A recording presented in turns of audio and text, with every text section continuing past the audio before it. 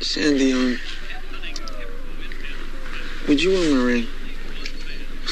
Danny, I don't know what to say. Say yes. Yes.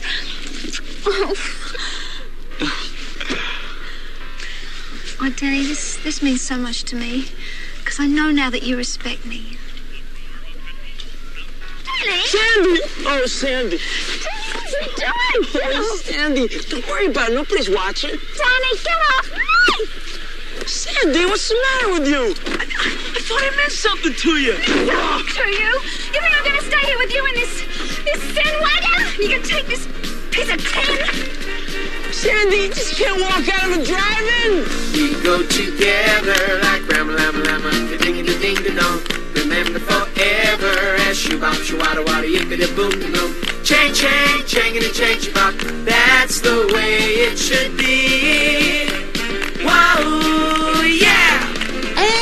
And welcome to the podcast that does, I think, what it says in the tin. Coming in like grease lightning, it's Best Film Ever. My name's Ian. I'm Liam. I'm Ellie. And I'm Georgia. I would have thought if there was a chance for you to say I'm Zuko, that was it. Oh, I wasn't thinking of that. No, you weren't. Should we do that again? Wait for the coda. I'll just let her. Who? I said my name was Ian. And I'm the pink lady. You know? The pink lady. I'm Zuko. Well, you mentioned that you are dressed in some attire. What do you want to explain? Because you're supposed to. When people are new to podcasts and they say any advice, I say yes. Bring the audience in. Don't keep them out of your stories. Bring them in. So you want to talk about what you're wearing? Well, so about 6 years ago, I got to play Zuko, and I'm a huge Grease fan. And I've never known that about you. Wait, what? And I collect memorabilia of Grease, so anything I can get my hands on is the word. Oh, very good. That was impressive, actually. I like that. We should mention, because thanks to long-standing demand, Liam is now on Twitter.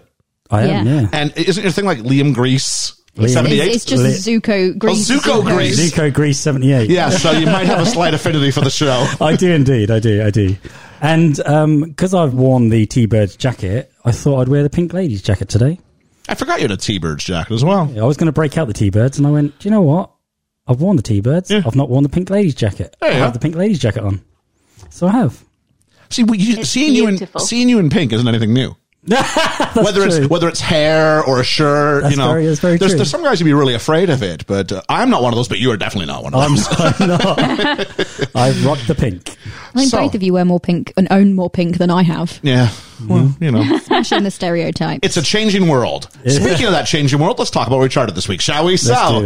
We charted this week in the United States of America. In Great Britain, in Spain, Brazil, Ireland.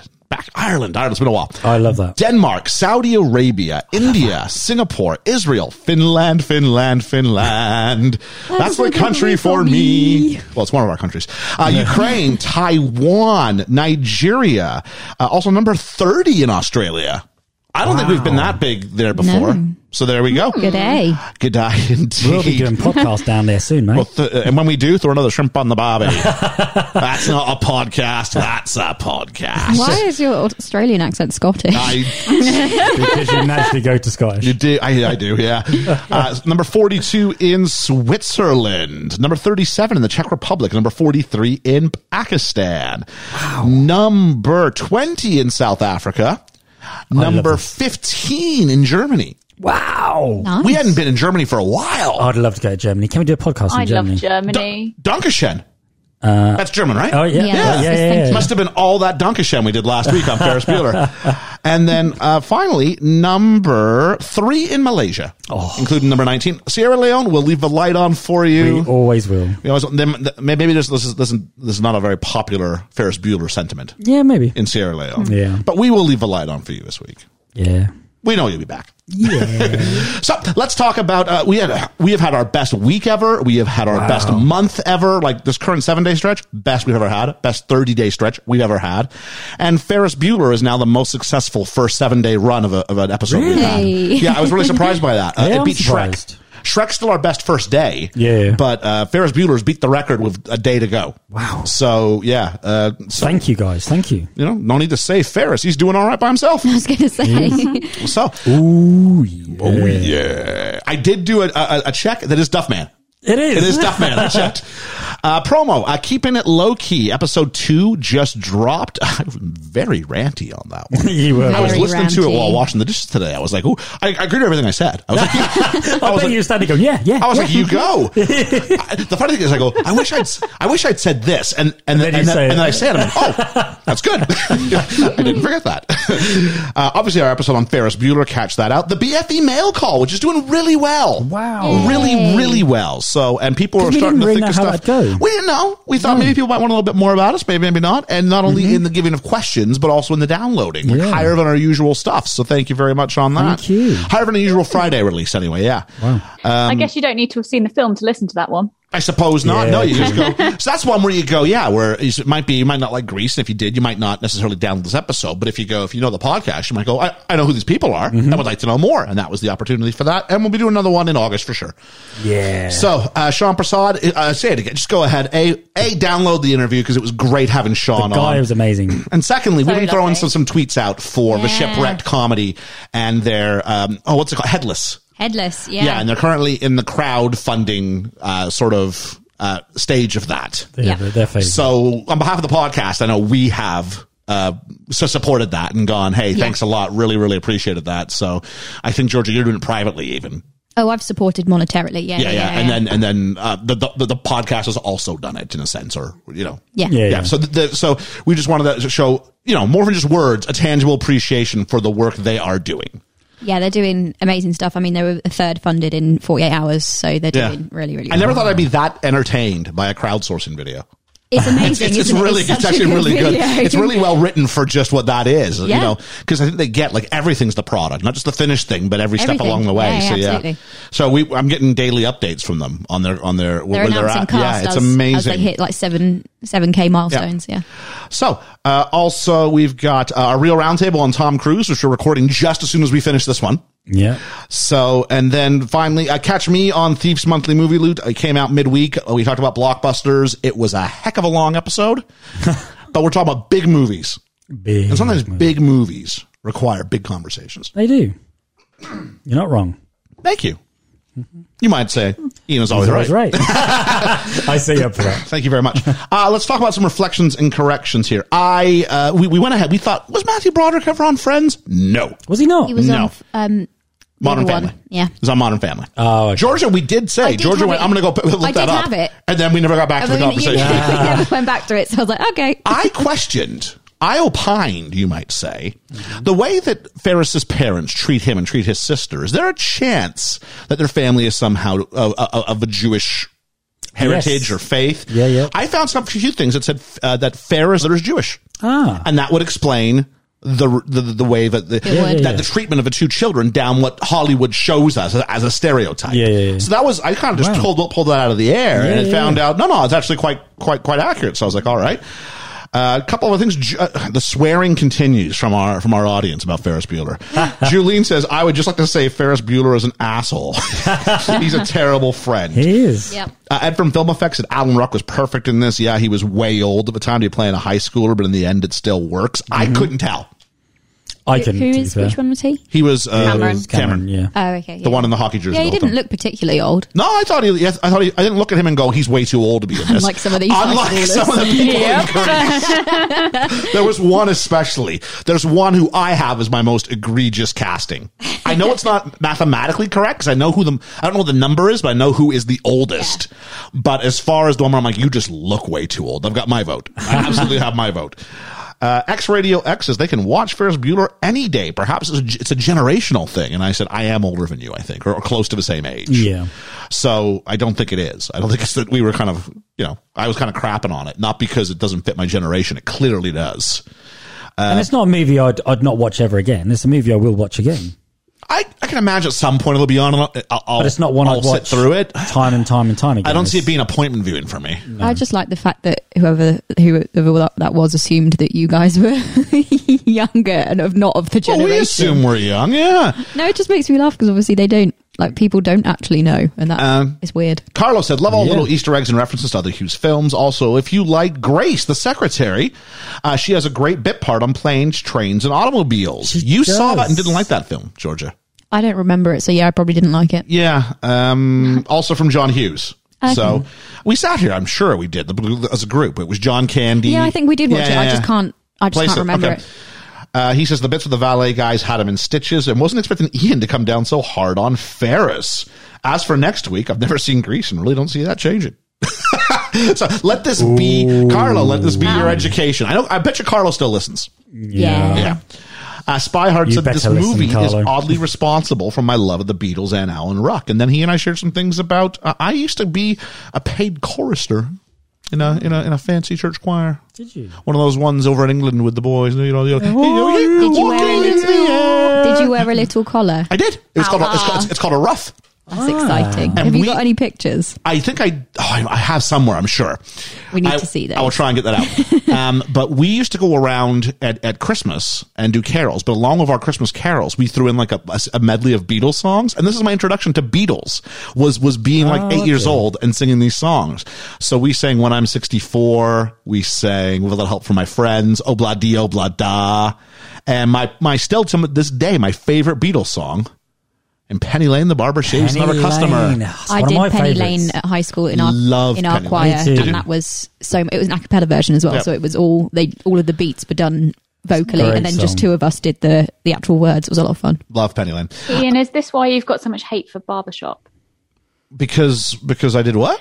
Because you did the Beatles like remix and choral version. No, it was great. It was great. No, we weren't doing like 4 parts. Hello, my baby. Hello, my honey. Lots of keyword love. It was Museum, I think. Wasn't it last week? I think so. Yes, it was. Because Julian, It was. Hermes, Carlo, amongst others, were getting hold of me with it. Yeah. Friends, I don't know if anybody saw the tweet of the carpool karaoke that happened sort of spontaneously. I saw the still of it, but I didn't watch it. No, So, I didn't. so it actually answered one of our questions, or one of the points I was making. Yeah. So they're driving. They go, should we do this little carpool karaoke maybe? Oh, what's this? It was the theme song to Friends. Yeah. And so they get to the chorus, and Corden goes, I'll be there for you. And Aniston goes, oh, look, he's harmonizing. Just saying. So I did retweet that. That's out there. That's cool. Instantly, my thought wasn't, oh, that's cool. It was, I was right. Alex from Main Street Finance said, just finished episode 1 of Keeping It Low Key. Loved it as always. Really appreciate the folky Loki and the Sunny in Philadelphia reference Georgia made with Infinity Stones 2 Electric Boogaloo. That was not a Sunny in Philadelphia reference. I have not seen it. I just like Electric Boogaloo. I like the word Boogaloo. Because that's the thing that gets said after all sequels now is It's a Electric sequel. Boogaloo, because it's based off of some actually, I forget what the name of the film is, but it's just that thing that you call sequels. Yeah. So yeah. So he didn't know that. And so we got to exchange a couple tweets about that. Mailbag, Carlo goes, woo, started listening. Sorry if I stirred the nest with his first question. That would be the train spotting question, if you will. Oh, yeah. But I wanted to get out because of your level of camaraderie I hear from all of you. Loved your responses. Cheers. I mean, we didn't even talk about the Amelie incident. Oh God! There is like I'm sure it's the last one of those we'll have for a long time. There's physical proof of an apology gift. Yeah. In this room from that Amelie. Let's just leave the Amelie incident That as can like stay this there, yeah. thing that can hang there for a while. People go, what is the Amelie incident? We're leaving it That'll there. just keep coming up Good old and coming Rufus. up and coming up. Good old Rufus. Yeah. I got told this episode was really entertaining. Thoroughly enjoyed listening. A different format was very refreshing. This is anonymous. The intro is probably the greatest one in the history of podcasts. Oh wait, that wasn't anonymous. That was Russell the Postie, Hey. who has changed his name on Twitter to Russie the Postal. That's brilliant. God bless him. Nice. Your next favorite movies? Disappointed no one brought up Shawn Michaels for the wrestling. I like Shawn Michaels. He's Which good. one's he? I'm happy to claim him if you want. There you go. I was- Ellie loves Shawn Michaels. I was don't never like a big him. fan. Not Michaels. I think you were either Team Bret Hart, you are the Bret Hart, or you were Shawn. It was like Yeah. Oasis and Blur. Yeah, and Bret. so I went with Bret. Yeah, Hitman. same. Hitman. He's in pink, isn't he? This is like me supporting the Broncos. I am getting. It's right. I'm getting a lot. I am getting a lot of grief about the sandwich story. That's all I'm going to say about the 5-pound sandwich. Yeah, and how that needs to be eaten. So yeah, I'm really confused. I don't remember. you were here. I'm not going to repeat it. If you want to I find don't remember the that, sandwich story I'm going to leave it there. If you want to find that, go back, listen to the mailbag. Yeah. It was the bit where you guys were all really tired and started laughing at me over a poor word choice because Penny drops. couple of things last on the way out. Well, before we finish the reflections and corrections, Carlos had just finished listening, had a lot of fun with it. As verbal tics go, having edited almost 2 hours of me and Ian talking, I have to say the sigh he does when he's struggling with his answer is his verbal tic. I don't think it's a tick. I like that. Yeah. You feel me trying to work through that answer. And then finally, Alex from Main Street Finance, who said, because I said, hashtag Ian is always right. And then I claim that I don't have any catchphrases. And I went, that doesn't sound like something I do. And he gave me a timestamp, so I just want to listen to it. So let's do it. None of you guys have been prepped for what I'm about to do here. No. So let's have a listen here. Ears down. They're not necessarily negative. Or even, obviously, like little catchphrases. Movies got a movie. Oh, we've got so many catchphrases. Yeah. I'm still trying to think of one for me. All right. So I got to think of one for me. And he's like, well, surely you'd have, maybe there's some sort of self-awareness problem, because less than 2 minutes after you said movies got a movie, you said that. Yeah. And so I said, keep listening. They're not necessarily negative. Or even, obviously, like little catchphrases. Movies got a movie. Oh, we've got so many catchphrases. Yeah. I'm still trying to think of one for me. I love... Now, Liam, you laughed. So I'm going to go ahead and pitch this to you. Why did you laugh? Because... There's a look on your face. Okay. There's a look on your face that made me laugh. Yeah, I mean, am I being serious that I don't think I have any catchphrases? Yeah. I think I've got so many stinking cats. So I do. That was dry humour. Yeah. So if Welcome you're to England. this is England, and the idea about that sort He's of converting. that sort of Canadians are known for their sarcasm as well. So that deadpan delivery, though, and the whole. Yeah, I'm trying to think of one too. I'm easily the most guilty of it. Easily the most guilty of it.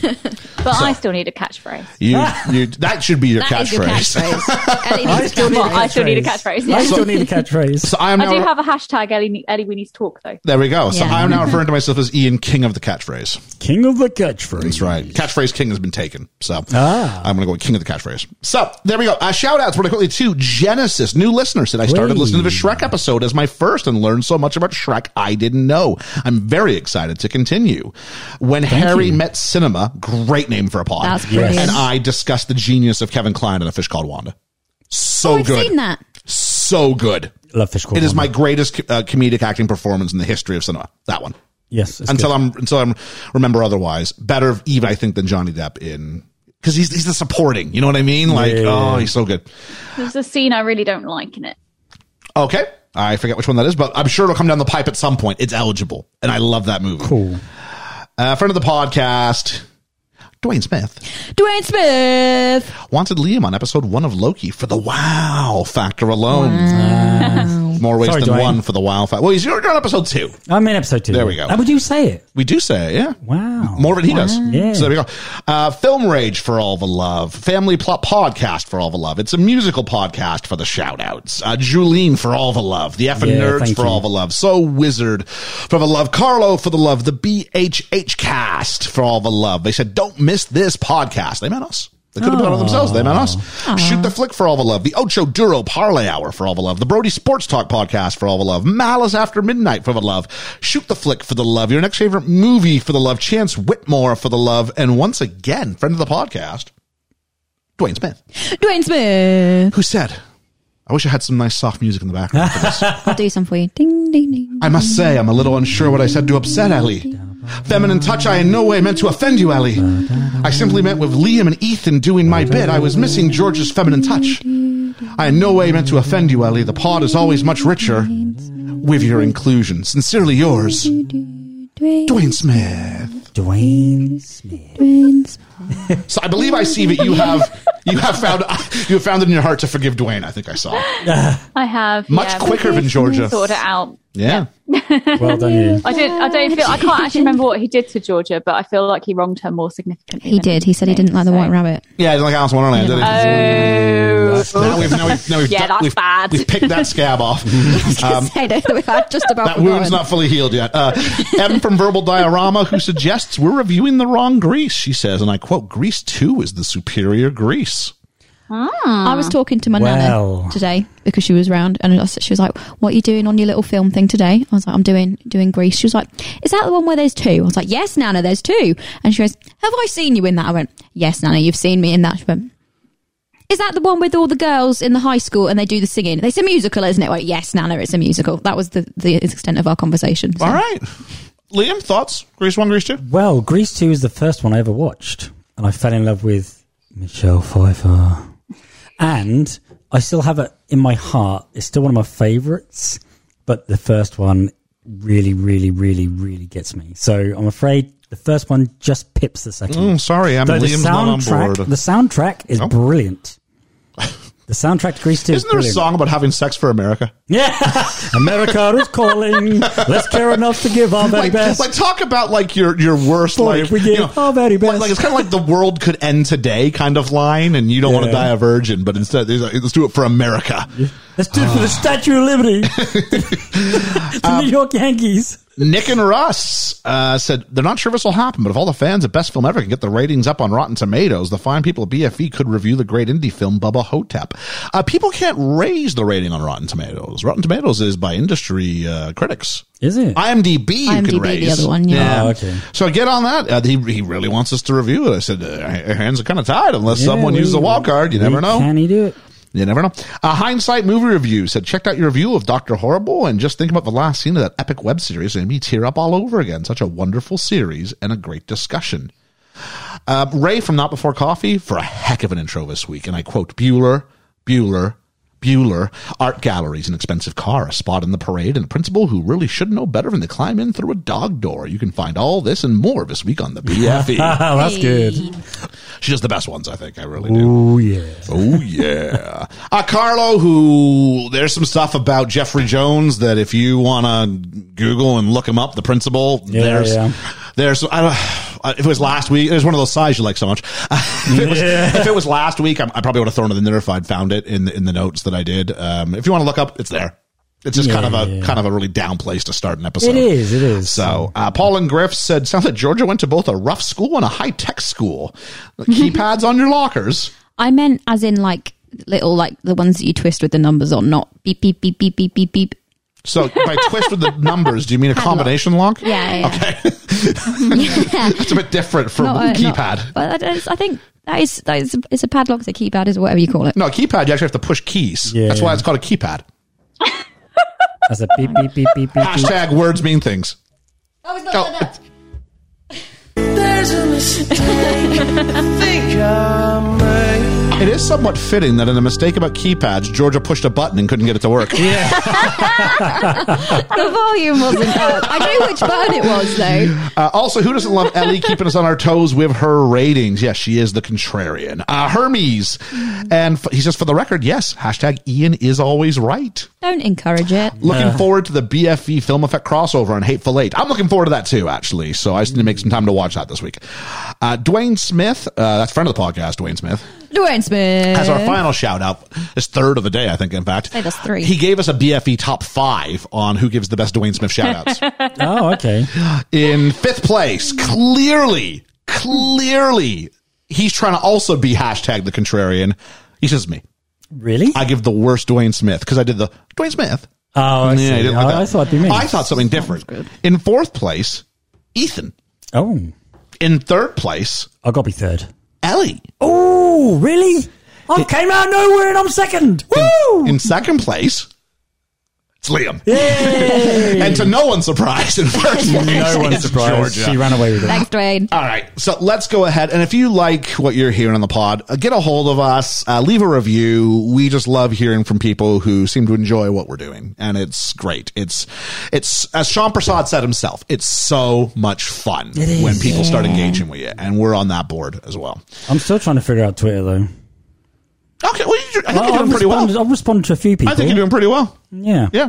I'll tell you what, I got bullied by Griff into making my own Twitter account. You did. I saw that. Just because You are so much more popular than I am. I don't know. Yeah, I think people know when they do the official BFE that 99% of the time it's me who's getting back to them. Or is it me? Liam all along. It was Liam all along. I'm the criminal mastermind genius. So there is that. So let's talk a little bit about Grease. It is the word. Why are we doing this film? Because I lost a bet and said that we couldn't get the 10,000 listens before our 1 year anniversary, and we did that. We did. With about a month to spare. Yeah. So there we go. So I said I would use my first pick to pick Grease, which is on the poster, so it's not my wild card. Thank you, guys. Thank you. Yeah. For all those downloads, thank you. Yes. Yeah, thank you for all the downloads. Absolutely. Are you making another bet? At the end of this one? Not as of this time. Okay. Now, you know what? Grease 2, I don't think we can't that would have to be a wild card. Dirty Dancing on the other. Yeah, boy. Let's do that. Make another bet. Let's get closer to October and we'll see. Okay. Because I need to have an accurate projection, because right now we would destroy anything that's coming up. It feels like as it was. Why this film? I don't want to put you in a corner. This film was, very good. This film was actually 38 years old, I think. 43 years old. Yeah. Somewhere between 38 and 48. It's definitely 43 years ago, 1978. 43 years old, last week. Oh, cool. So actually let me go, hey, we're covering this totally because of its 43-year anniversary. Yeah, not because not because I lost a bet. Yep. Mm-hmm. So, I mean, who's seen this film? We've all seen this film. I've never seen this film. How long has it been? Ages. Ages, yeah. Well, I was saying to you earlier, wasn't I, that I performed Zuko 6 years ago. Yep. And I made a point of not watching it when I was in it. So at least 6 years. So I'd say 7 or 8 years. Okay. Yeah. I've been way longer than that. When we met, I think I was famous for going. I was in Greece and I was going, why are you here? I'm like, I hate Greece. I don't like Greece. I hate Greece. I don't like Greece. I don't like Greece. I've got positive memories of doing shows and things like that. But we're here to review the movie. Because that's where we met. Yeah, that's where we met. Yeah. Who would have thought all these years later? I remember the first time you walked through that door. The question is, am I the Kaneki to your Zuko, or are you the Kaneki to my Zuko? I'm not Kaneki to I like to think you're both better people than that. I can remember when you first walked in. Yeah. And I heard your voice and your accent. Man, that's killer. That's a good American accent. It's the only one I can do. Little did I know you were Canadian. I can do a bad Scottish accent. That's about it. Yeah. I struggle with certain parts of America. I don't know. That's funny. But yeah, so I mean, let's just, Liam, it is your thing. Why don't you talk? Why do you like Grease so much? Let's start with that and then we'll launch into the thing. I like Grease so much because it was an escapism as a kid, and it was the high school I wanted to go to. I didn't enjoy school in any way, shape, or form. When it came to academic stuff or anything like that, I was never the pro athlete. I was never the high grade guy. I was a bit of a naughty boy, really, but that's beside the point. But I always wanted to go somewhere that had fun and do things that I would be interested in, and this did everything. You know. A mechanic's place. How much fun would that be to work on a car and knowing that you've got something working? How much fun would it be to do all these different things? You know, baseball. We did softball, which was a bigger ball. Yeah, bigger ball and underhand throw. Yeah, where's the fun in that? You know, anybody can hit it. Anybody can hit it. It's huge. Oh no, they can't. I promise you, they can't. Oh, really? I used to have. I was that bad at school. They made me play with the girls. On the different George's face. Not like that. Well, not like that. So we did like softball and stuff like that and rounders. And I can remember being the only guy there, and I'd toy with them. So sometimes I'd gently hit it, so they'd all go further afield. I'd just gently tap it and then run round. Or if they all come in close, I banged it. Yeah. So I always knew I had the upper hand, but that was always fun. But yeah. There we go. It's good fun. But yeah, it's just a film that really I latched onto because it spoke to me. I think it's safe to say, anybody who knows you, this is one of your sort of like defining qualities, is that you really love Grease. I do. It's one of them. I'm saying it's the sole one, or even the primary one, but it's top 5. Yeah, it's like your version of My Alice in Wonderland is Grease for you. Yeah, it is that text that is yours. Yeah. So it makes doing something like this quite difficult in a sense, because I mean, we talk about Dan Aykroyd and the sort of you could potentially become Dan Aykroyd today. Yeah. And it's difficult because you have to listen to something that you love with like unconditional abandon. And then we're going to come at it from a much more analytical perspective. So that could be difficult. Yeah, you know it is. Yeah, I do. I understand it, and I see that with the 2021 eyes. But it's of its time, and that was... Most of my stuff is in 2021 eyes. It's just me going, this is a good movie. okay. But there's definitely some 2021 There is some 2021 eyes that we like, have to... oh my God. There's some stuff that we have to talk about, and there's some nuance in there. And but you can't change history. No, you can't. No. And we learn from it. That's what humans do. We learn from things. So long as we've moved forward and learned from it, I'm cool with that. There we go. But that's a product of its time. I'm not saying everything is good about Before it. its time, even, one could say. Yes. Yeah. So, good girl Sandy Olsen and greaser Danny Zuko fell in love over the summer when they unexpectedly discover they're now in the same high school. Will they be able to rekindle their romance? The show's title, Grease, was riffing on Hair, It was. a Broadway musical about the 1960s, which had come out a few years before Grease. So just keep that in mind. The musical about the 60s came out before the musical about the 50s, even though they were both released in the 70s. Yeah. Do you know why Hair was released? Do you know why they wrote Hair? Yes. Because a law was passed that said you could be naked on stage. Yeah. That's the only reason why I've seen Hair. Yeah. And Meatloaf was in the original cast. I have seen that naked scene. Yeah. Have you? That is the Weird. only reason Hair was written, was because Weird. the law was passed. They were era appropriate in the way that they have presented themselves. I tell you what, we did a bit, complete diatribe, I won't only be 30 seconds, but we did a music video whilst I was at uni, and we did it it was set in the 60s in Liverpool, which was it was Beatles mania, isn't it? It's like this big massive thing. But to get into character, we all just kind of like let loose to one of the songs from Hair, like the Aquarius, this is the coming of the age of Aquarius.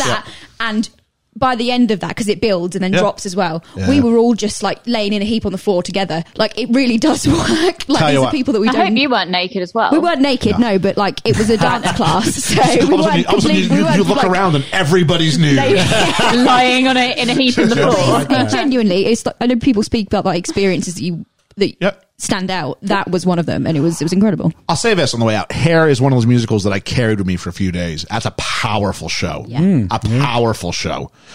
And let's take this one. Grease was an American musical romantic comedy based on the musical of the same name by Jim Jacobs and Warren Casey, written by Bronte Woodard and directed by Randall Kleiser in his theatrical feature film debut. It depicts the lives of greaser Danny Zuko and Australian transfer student Sandy Olsen, who develop an attraction for each other. The film stars, we'll talk about that when we get there. Released on June 16th, 1978, it was successful both critically and commercially, becoming the highest grossing musical film ever at the time. Its soundtrack album, Noel Gallagher talks about this. And he talks about how it was the worst summer in the history of music. Because Grease ruled the charts all summer. I thought you would. It ended in 1978 as the second best-selling album of the year in the United States, only behind the soundtrack of Saturday Night Fever. Yeah. So Travolta had the number 1 and 2 soundtracks. Yeah. And it was later in 2020 selected for preservation in the National Film Registry by the Library of Congress in the United States as being culturally, historically, or aesthetically significant. Much more interesting is the fact that the cast chewed about 100,000 pieces of bubblegum during the shoot. I did not know Up to that. 5,000 pieces a day. Wow. Yep. And this helped usher in a 1950s craze in the 1970s. So right now we're going through a major 1980s callback. Yeah. Back in the 70s, it was the 50s. Yeah, because there was a lot of rockabilly. Can we go back to bands, the 50s? Because I look good in 50s clothes and absolutely love that aesthetic. So if we could go Me back too. to that would be great. Me too. Yeah, I don't think I did. But Sha Na Na, who were in the film, were one of those bands. So one of the legacies of the success of Grease is it helps bring about the TV show Happy Days. Yes. Yeah. Yes. Not that it brings it forward. I'm sorry, I was incorrect. It doesn't bring it out, but it helps reignite interest in Happy Days. Yes, because of the success of Happy Days, Henry Winkler was offered the role of Zuko. You are jumping ahead in my notes, but absolutely. Sorry, dude, but that just came to me. For this episode, I'm just going to start saying things, and then I'm going to look at Liam, because he pretty much knows all of them. You should have really got Liam to do context on this. He kind of already has. He kept looking at me during the film and went, have you got the part about this? And I went, yes, I think so. So he knows his stuff, so I'm going to go ahead. I will tease you at the start by saying there was a song, if you know it, don't answer it yet. There was a song from this that was the only Oscar nomination, was Best Original Song. Which song from this gets nominated for Oscar? That's the question. So we get the studio identification with the 22 stars, which we learned about last week and what that means. Yeah. And we have this music, which is like back in the day, you used to rent videos. They would have that music. We go, we now present to you our feature presentation. And we go, bum, bum, bum, bum, bum. Yeah. And I don't know if it's Universal specific or that's where it began. It was just really strange to hear the music. Sorry, Paramount. It was nice. Really weird to hear that without without seeing the graphics and feature presentation. Yeah. We get the prologue, lots of dissolve to show the passage of time. We see Danny, we see Sandy. The best word I've got here is frolicking. Yeah. They're Absolutely frolicking. Yeah. Perfect His word. windbreaker is like a blue version of Rebel Without a Cause. It is. For the second straight week, I'm making Rebel Without a Cause reference. But yeah, it did seem like that. And Danny's trying to seal the deal, shall we say, before they break up for this after the summer. And she goes, "Don't spoil it, Danny." He goes, "It's not spoiling it, Sandy. It's only making it better." Oh, Danny, is this the end? Of course it's a line. You know what I mean? It's only the beginning. You got it. It's just the end. It's only the beginning. And I'm like, isn't this High School Musical? Isn't that what I'm watching? And I did say when we did High School Musical on Talking to Mickey, this is Grease, right? We're just watching Grease again. I've not seen High School Musical, and a lot of people have come to me knowing I love Grease and said, you should watch High School You would Musical. either love it or hate it. Yeah. Because Because the it's opening, similar enough. they meet at like a Christmas, New Year's Eve party. party. And then he goes back to his school. And then the first day of school, she's the new girl. transferred as a new student. That's funny. And everyone's like, what? You know her? And oh, she's nothing like you. You guys are from different worlds. She's just science and he's basketball rather than like Oh, Greaser and okay. Pink Lady. That's the difference. And for those hardcore fans out there like myself, Sandy Olsen was originally Sandy Dombrowski. I'm gonna get there. Oh, okay.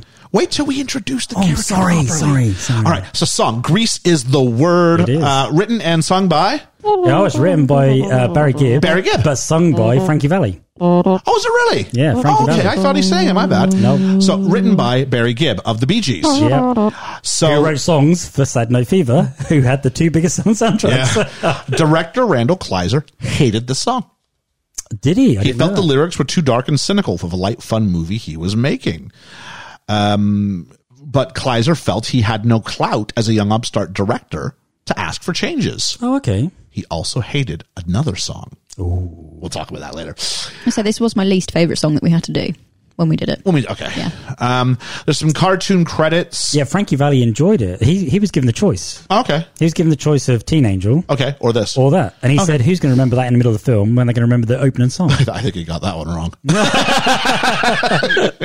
Cartoon credits, and we see like there's like this weird like see-through like for Sandy, Yeah, like yeah, her yeah. like negligee is like weirdly You can see like all of her legs through it. So, and her belly button. yeah. Yeah, yeah, It's- yeah. so it's also a weird like Cinderella ripoff. Yeah, because here come the animals to like help like bring her Like- like grapes a- or something. Like a bed. It's like a little kimono-y type thing. Do you also know why there's a cartoon bit at the beginning? No. Okay, the reason there's a cartoon thing at the beginning is because originally the film was going to be a cartoon.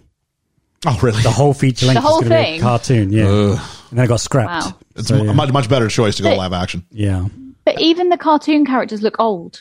Stock- Oh, Rizzo. I got in my notes. Who did Stockard Channing piss off? pissed someone off. Because the bit where she's like walking around, you're like, oh, she looks okay. And then Yeah. they freeze frame in the mirror, and you're like, who is that? Yeah. Poor old Stockard.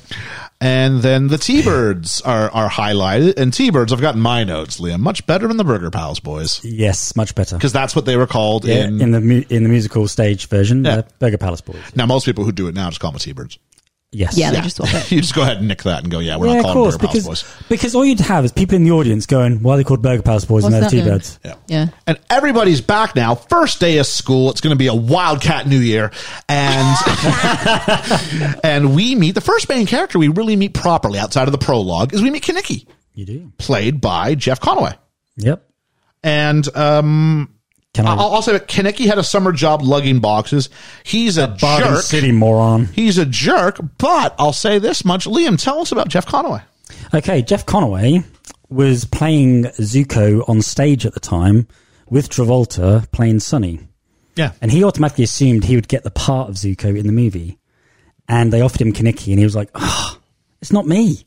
It's I know Zuko. I know that part. I'm playing it now. Why would you not give it to me? And he said to his agent, turn it down. Don't want it. Because originally in the stage musical version, Kinnicky's the meathead. He's the guy who's the brawn, who'd not got much brain upstairs, but he's the one who do all the fighting. That's very Norfolk, wasn't it? Fighting. Yep. And so, yeah. And his agent said, look, you should really go for this. You'll kick yourself in the bum if you don't want to. You should do this. And he's like, I really don't want to do it. But his agent didn't turn it down. He managed to convince him to do it and said, look, do it your way. Yeah. why don't you change it? And so he did. And that's why Zuko and Kaneki are virtually the same character. Yeah. They're very similar. Very similar. He's a bit meaner. Yeah. Yeah. But who runs the T-Birds? It feels like Kaneki does. It's Kaneki. Yeah. Because Travolta. Zuko's in and out. Yeah, he is. Conway was so infatuated with Olivia Newton-John. He was. He was tongue-tied whenever she was around. And you know how he later sort of gets closer to her, kind of, sort of, in real life? Yeah. He married his sister. He marries her sister. Yeah. Ew. This is very like Alexander Hamilton. I was about to say that's very Hamilton of him. His name is Jeffrey Conway. I'm right in thinking the name's Rhonda, right? Rona. Very good, though. Yeah. Do you know that he is only 1 centimeter shorter than John Travolta? Is he? As a result, they made him stoop the whole film so that John Travolta would look taller. That's crazy. Wow. Talk about almost literally walking on eggshells to make someone else happy. Oh, it's a bit of a tragic story. We'll get to it later on, but there's some tragedy around Jeff Conway and his version of this. And then we meet Danny Zuko, who spent most of his summer down by the beach. Turned down, as you mentioned, by his partner, Henry Winkler, because Henry Winkler was playing the Fonz. And guess who Henry Winkler was married to? Olivia Newton-John? No, Stockard Channing. Oh, was he really? Yeah. That's crazy. He, of course, was already playing the Fonz, who was a greaser. He was. In the 50s, so he didn't want to be typecast. I'm not sure it helped him escape that, because he had a really hard time landing much of anything after. He did say afterwards. I'm sure he's the guy that visited my high school. He is? He is. Yeah. Yep. With dyslexia. Yep. Oh, okay. Yeah. Yep. I didn't really know. I kind of saw him in passing, but I didn't know who he was. Yeah, he came to the region a few years ago, yeah. Yeah. His words were, I play this part every day. Why do I want to play it in a film? Bet you wish you'd done it now. He does, yeah. He said on record he wished he had done it. Yeah. But that'd have been a different movie.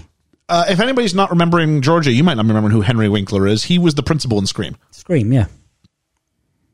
Oh. There we go. Yeah. So John Travolta. I can't even remember the principal in Scream. John Travolta. You don't remember? He was the guy who was like playing with the knife, and you thought it was like really inappropriate. I was like threatening to stab the kids. I loved Henry Winkler. Yeah, he had some scissors as well at one point, and was like, probably. Travolta previously worked with producer Robert Stingwood on Saturday Night Fever, had recorded the top 10 hit Let Her In 1976, and previously appeared as Doody in a touring production of the stage version of Grease. Oh, Doody. I thought it was Sunny. Doody. Okay, I got that wrong. So there's a mistake. Oh, you want to do it? Okay. There's a mistake I think I made. See, this is the pressure I'm under most of the time, bringing all the information out. But I am only riffing. I'm going You are absolutely riffing. By memory. But if there was one for you to ever riff on, it is this. Go on. And so I'm just trying to find where I was. Here we go. John Travolta started rehearsals just 4 days after completing filming for Saturday Night Fever. Having 2 mega hit movies in a row made it difficult for him to honor his contract because he's on a sitcom at this point. Do you know what the sitcom is? Welcome Back, Kotter. Cotter. Yeah, Welcome Back, Cotter. But he fulfilled his contract, albeit with reduced presence, and eventually left the show to pursue a movie career full time. I hope it works out for him. Yeah, I think he did. But he'd gone through a bit of tragedy. Okay. Very recently before filming. Well, he'd just started filming Saturday Night Fever. And he was with Diana Hyland. Okay. Who played his mother in Boy in the Plastic Bubble, who was directed by Randall Keisler. Is it Keisler? Kleiser. Yeah. And she passed away. And just before the film of Saturday Night Fever. So he just had all that tragedy with her, who he was with, and he did Saturday Night Fever. That's why it's more dark, I think. Yeah. Because the opening bits, he's quite buoyant. And then the rest of the film, he's very not so buoyant. Okay. Do you know what I mean? Yeah. It's dark. Saturday Night Fever is dark. I've never seen it. Me either, actually. It's good. Staying Alive is even better. There we go. The seabirds surround them and want to know if the girls put out down at the beach. And Danny asks, is that all you ever think about? If that's something he thinks about, and we just get friggin' A. Oh, I can't help. I mean, Ethan played that role when we did it. He did. I can't help but think. Yeah, he did. Everything that Sonny does, I can't help but think of Ethan delivering these lines. I know, right? And then we meet Sandy Osborne, Nee Dombrowski, played by Olivia Olsen. I say Osborne? Yeah. Where I come from. Sandy Osborne. Is that from How Much Your Mother? I think it might be. That's the name of the news anchor, I think. Okay. Sandy Olsen, played by Nee Dombrowski, Olivia Newton-John. This is my claim to fame with Grease. Ooh. I got this question wrong when I was on The Chase. Yes, you did. And I was screaming at you. I don't know the movie. Yeah. So I was like, they said, which musical would you be watching if you came across Sandy Osborne? I'm like, I don't know. Oslan. Oh, Oslan. Sandy Olsen. Olsen. You got me saying it wrong wrong now. Sandy Olsen. And I was like, I don't know. And then it Grease. Oh, right. She changes her name. Yeah, I was waiting for yeah. if it was Dombrowski, I would have had it in a heartbeat. And do you know the sad thing? I could have met Olivia Newton-John. Okay. I went to see her live in concert at the Royal Albert Hall. Yeah. And I was sitting, I don't know, to the right of her, not too close to the stage, but I heard this lady talking. Yeah. And she had a very Australian accent. And I was like, okay. And then she was going, then she started talking about her kids and they stop messing around. We'll see your auntie afterwards. I was like, auntie? Who's this? Oh, this is a bit weird. So I built up the courage and said, are you, a lot of head nodding and winking and, trying to draw attention and hoping she gets what I'm saying. And she was like, yeah. And I was like, oh. And I could have met Olivia Newton-John if I'd have waited for all the VIP people who had paid to see her. Okay. I could see her, but I turned it down. Reason being, my wife was back at the hotel and I told her I'd be a certain time because she went off to see a show, a West End show. And my phone died and I had no way of contacting her. So So I just said, hindsight being 2020, would you have stuck around? yes. Okay. Yeah. The director originally, Sandy Olsen. like Mary Kate, Ashley, and Elizabeth. I'm going with Jimmy Olsen from Superman. Olsen, That's how I'm getting it. So Sandy Olsen, played by Olivia Newton-John. Olivia Newton-John, Australian, yes, but born in Cambridge. Yeah, Cambridge here in England. In 1948. Hey, there we go. Oh, hang on, I shouldn't have said that. Hey, Sorry. Oh, hang on. Okay. I can't do the maths. It's Beep, fine. beep. I mean, Yeah, I don't know when this I'll be film okay. came out. So here we go. Originally, the director wanted someone else. Oh. Do you know this one, Liam? I will when you say it. I just can't think off the top of my head. Help me, Sandy Olsen. You're my only hope. Carrie Fisher. Carrie Fisher is correct. Oh, Yes, he Are did. you proud of me? I'm Well actually done. very you. impressed, Ellie. Dan Mackles, wherever you are, realize that. That was a huge moment. That was a big moment. Even I didn't know that. Do you know who else was wanted for this? No. I'm a little bit country. I'm a little bit rock and roll. Dolly Parton. Nope. No. Sounds like you're getting jiggy with it. No. No, pass gone. Marie Osmond. That's right. Yeah. Yes. Joseph's Is that little where you're sister. getting Osmond from? Yes. I might be. No, because I got Osborne. I didn't get Osmond. right, Yeah, it was right. Olsen. Yeah. Too many O's. All these Aussies. She said she turned down the role because Nice. she didn't want she didn't want her teenagers someday to say, you have to go bad to get the boy, which is a message that you can walk out of Greece with. I don't know for sure Yeah. if she was actually asked to play the role. So I think there's been a bit of controversy over that over the years. Okay, maybe. But yeah. She said it was a personal choice as a someday mother. Additionally, she told Fox News the script came to me and it was much edgier than what Olivia came up with. But I was in a place in my life where I wanted to have children. I didn't like the fact the girl had to turn bad to get the guy. I think the guy has to work hard to get the girl. That's what I believe. Well, okay. I'm not really on board with that thought either. Yeah. How about if we were just two equal people with each other? How would that be? One of my biggest issues with film is that they are fine with each other right at the beginning, and they both edit themselves because of the societal pressures rather than because they're That's a good who point. they are. At That's the what start, bugs they me. seem to be Yeah, okay. yeah, Like yeah. they are who they are. he's a bit randy, Yeah, but he's not what he is at Rydell. oh god, no, yeah. Okay. When Olivia Newton-John was cast as Sandy, her character's background had to be changed because she's got an Australian accent. Yeah, she can do American. Sandy was all American on the stage show, and her last name was Dombrowski. In the movie version, obviously, becomes Sandy Olsen from Australia. Well done. John Farrar, Newton-John's frequent songwriter, wrote 2 new songs for the movie, while other songs in the Broadway musical were dropped. Yep. Yep. She requested to have a screen test before she accepted the role. Yep. The director agreed, and Do you they know shot. why? Tell me. Okay, so she did a film back in the late 60s. What was that called? I'll come back to me on that. But she did a film about aliens coming down and blah, blah, blah to Earth and this, that, and the other. BMX Bandits, the prequel. Electric Boogaloo. And yeah, and that was supposed to be a big hit, and it never was. So, Okay, so she didn't want to be seen as a failed actress? Yeah, Okay. yeah. So they did the drive-in movie scene, and she was pleased with it and went on filming. And we know that Sandy is anxious about starting a new school and wishes she was at her old school, and I'm busy wishing the exposition was better. Yes. Oh, it's called So Tomorrow. bad. The film is called Tomorrow that she was in. And the sad part about this is there's an easy way for exposition to happen, and they use it in about 3 minutes, and like, just give me all the important information then. Mm-hmm. So, because we meet Rizzo, played by Stockard Channing, who would later go on to be the president's wife on The West Wing. West Wing, yeah. Yeah. Is the name Stockard of its time? I've never heard this name never before heard otherwise. anyone Me else with the name. Is it a stage name? Is it? I think it's a real name. The first choice for this was not Stockard Channing. I don't know who the first It choice was is. Lucy Arnaz, Who's that? daughter of Lucille Ball and Desi Arnaz. Oh, yeah. Lucille Ball kind of got her daughter like out of the part by phoning them and saying, I used to own that studio. My daughter is not doing a screen test. Wow. Whoops. So that Diva was that moment. Yep. Yeah.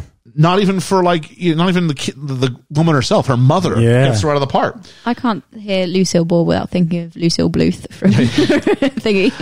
Cast and director Marion Doherty remembered Stockard Channing with Arnaz and Sandy Duncan in a play called Vanities, and go ahead and gave her a shout, and it worked out. Oh, good. Rizzo is the least of the Pink Ladies in attire. She is head to toe in black, as is Ellie, who's got a question or something to say. I have. So her born name is Susan Williams Antonia Stockard. So it was her surname originally. And then she was married to Walter Channing between 1963 and 67. So she must have reversed her So she's already surname into her divorced before first she name. plays Rizzo. She double barrels her Yeah. name, but uses a first So- name. That's so Yeah. weird. Wow. So I'm sure I hadn't heard it as a first name. Stockard, yeah. Yeah. But I'll tell you what, you instantly know who you're talking been about. married 4 times. Oh, jeez. That's a very Rizzo thing for her to do. It is, isn't it? Yeah. Because call me crazy, I don't think Rizzo and Kaneki would have worked out long term. Nah. Yeah. That'd have been a weekend, that's it. Sonny gets some crap from the principal. Yes, ma'am, no, ma'am. He says, this year I'm not putting up with any of her crap. And then, of course, she comes out. And he's like, yes, miss. Yes, whoever. ma'am, no, ma'am. Yeah, no, yes, ma'am, no, ma'am. And of course, Miss all McGee. the Miss other McGee. guys give her a hard time about the fact, oh, I won't take any crap this year. And we find out from the announcements, amongst other things, we find out that American Bandstand is coming to Rydell. Yeah. We also find out that if you can't be an athlete, be an athletic Athletic supporter. supporter. Do you know what that means?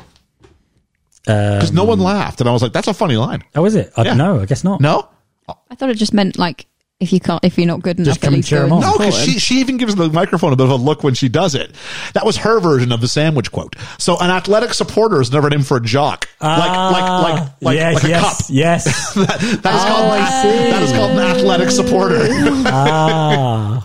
So she's just said that to the school, right? So Well, we she's wouldn't aware. have had that over here. So No, we so don't- that's why I thought I would explain that one. Yeah.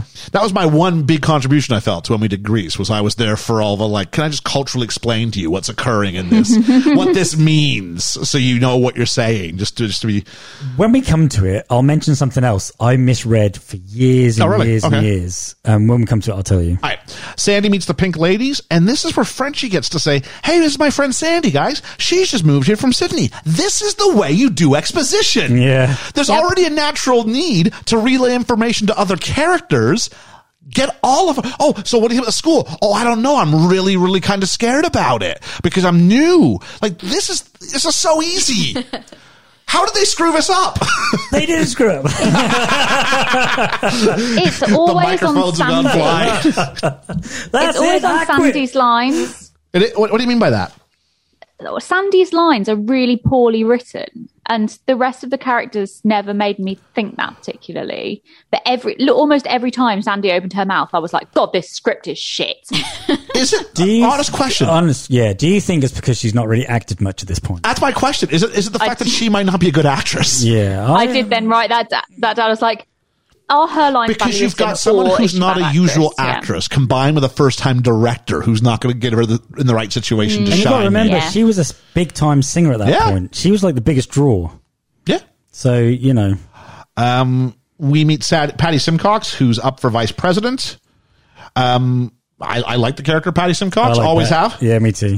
Rizzo thinks, because this my friend said, what do you think? Should we let her in the Pink Ladies? It's like, you've known her for like 6 minutes. Exactly. Rizzo thinks she's too pure to be pink. And I agree. It's a great line. Yes, it's great. She delivered. Stockard Channing's great in this. She is. She is. So let me phrase this. Stalker Chin is really good in her acting in this. Then we go to the Bleacher Boys, which is just the Burger Palace Boys, which is the T-Birds. And they're mocking the football team, which is weird because if you look at traditional American high school setups, the football team like runs it. Yes, exactly. I don't know if in the 50s it was different. I can't imagine it being different, but it was clear we had to see Zuko and his boys as the cool guys of Rydell. It's seen it from their point of view. So the guys that wrote it, do you think that they were probably of that ilk rather than the sports ilk? What you think they were the bad boy rebels who then grew up to write musical theater? Well, they had friends that were. Well, you laugh. Maybe. Okay, maybe. Yeah. I came across something, an interview with them, 5-6 years ago. Okay. And they recaptured, because they said to their friends, look, why don't you ever come to see our musicals? And they went, because you don't write about us. That's how Grease was written. Okay. So Grease was written because of them and wrote about the people they grew up with. There's some talk about the people they grow up with. They say, and then the new girl. How about this new girl? And it's not Zooey Deschanel we're talking about. They're talking about not Sandy Dabrowski, Sandy Olsen. I'm getting there.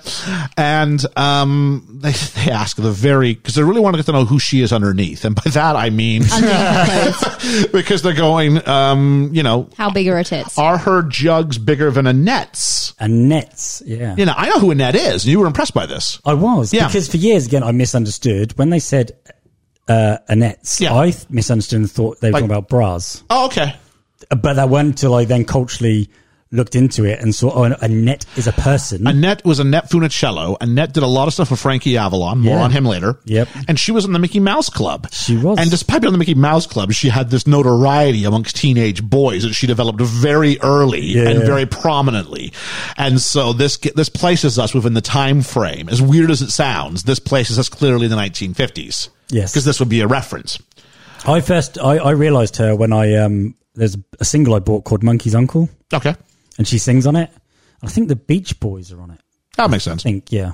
She does a lot of beach movies with Frankie Avalon. Oh, okay. That's probably what it was then, yeah. They both talk about, because we're doing a lot of cross-cutting between the boys and the girls at this point. They both talk about the summer romances, and Sandy goes, this boy was different. He was special. And Rizzo just goes, there ain't no such thing. And that takes us to Summer Nights.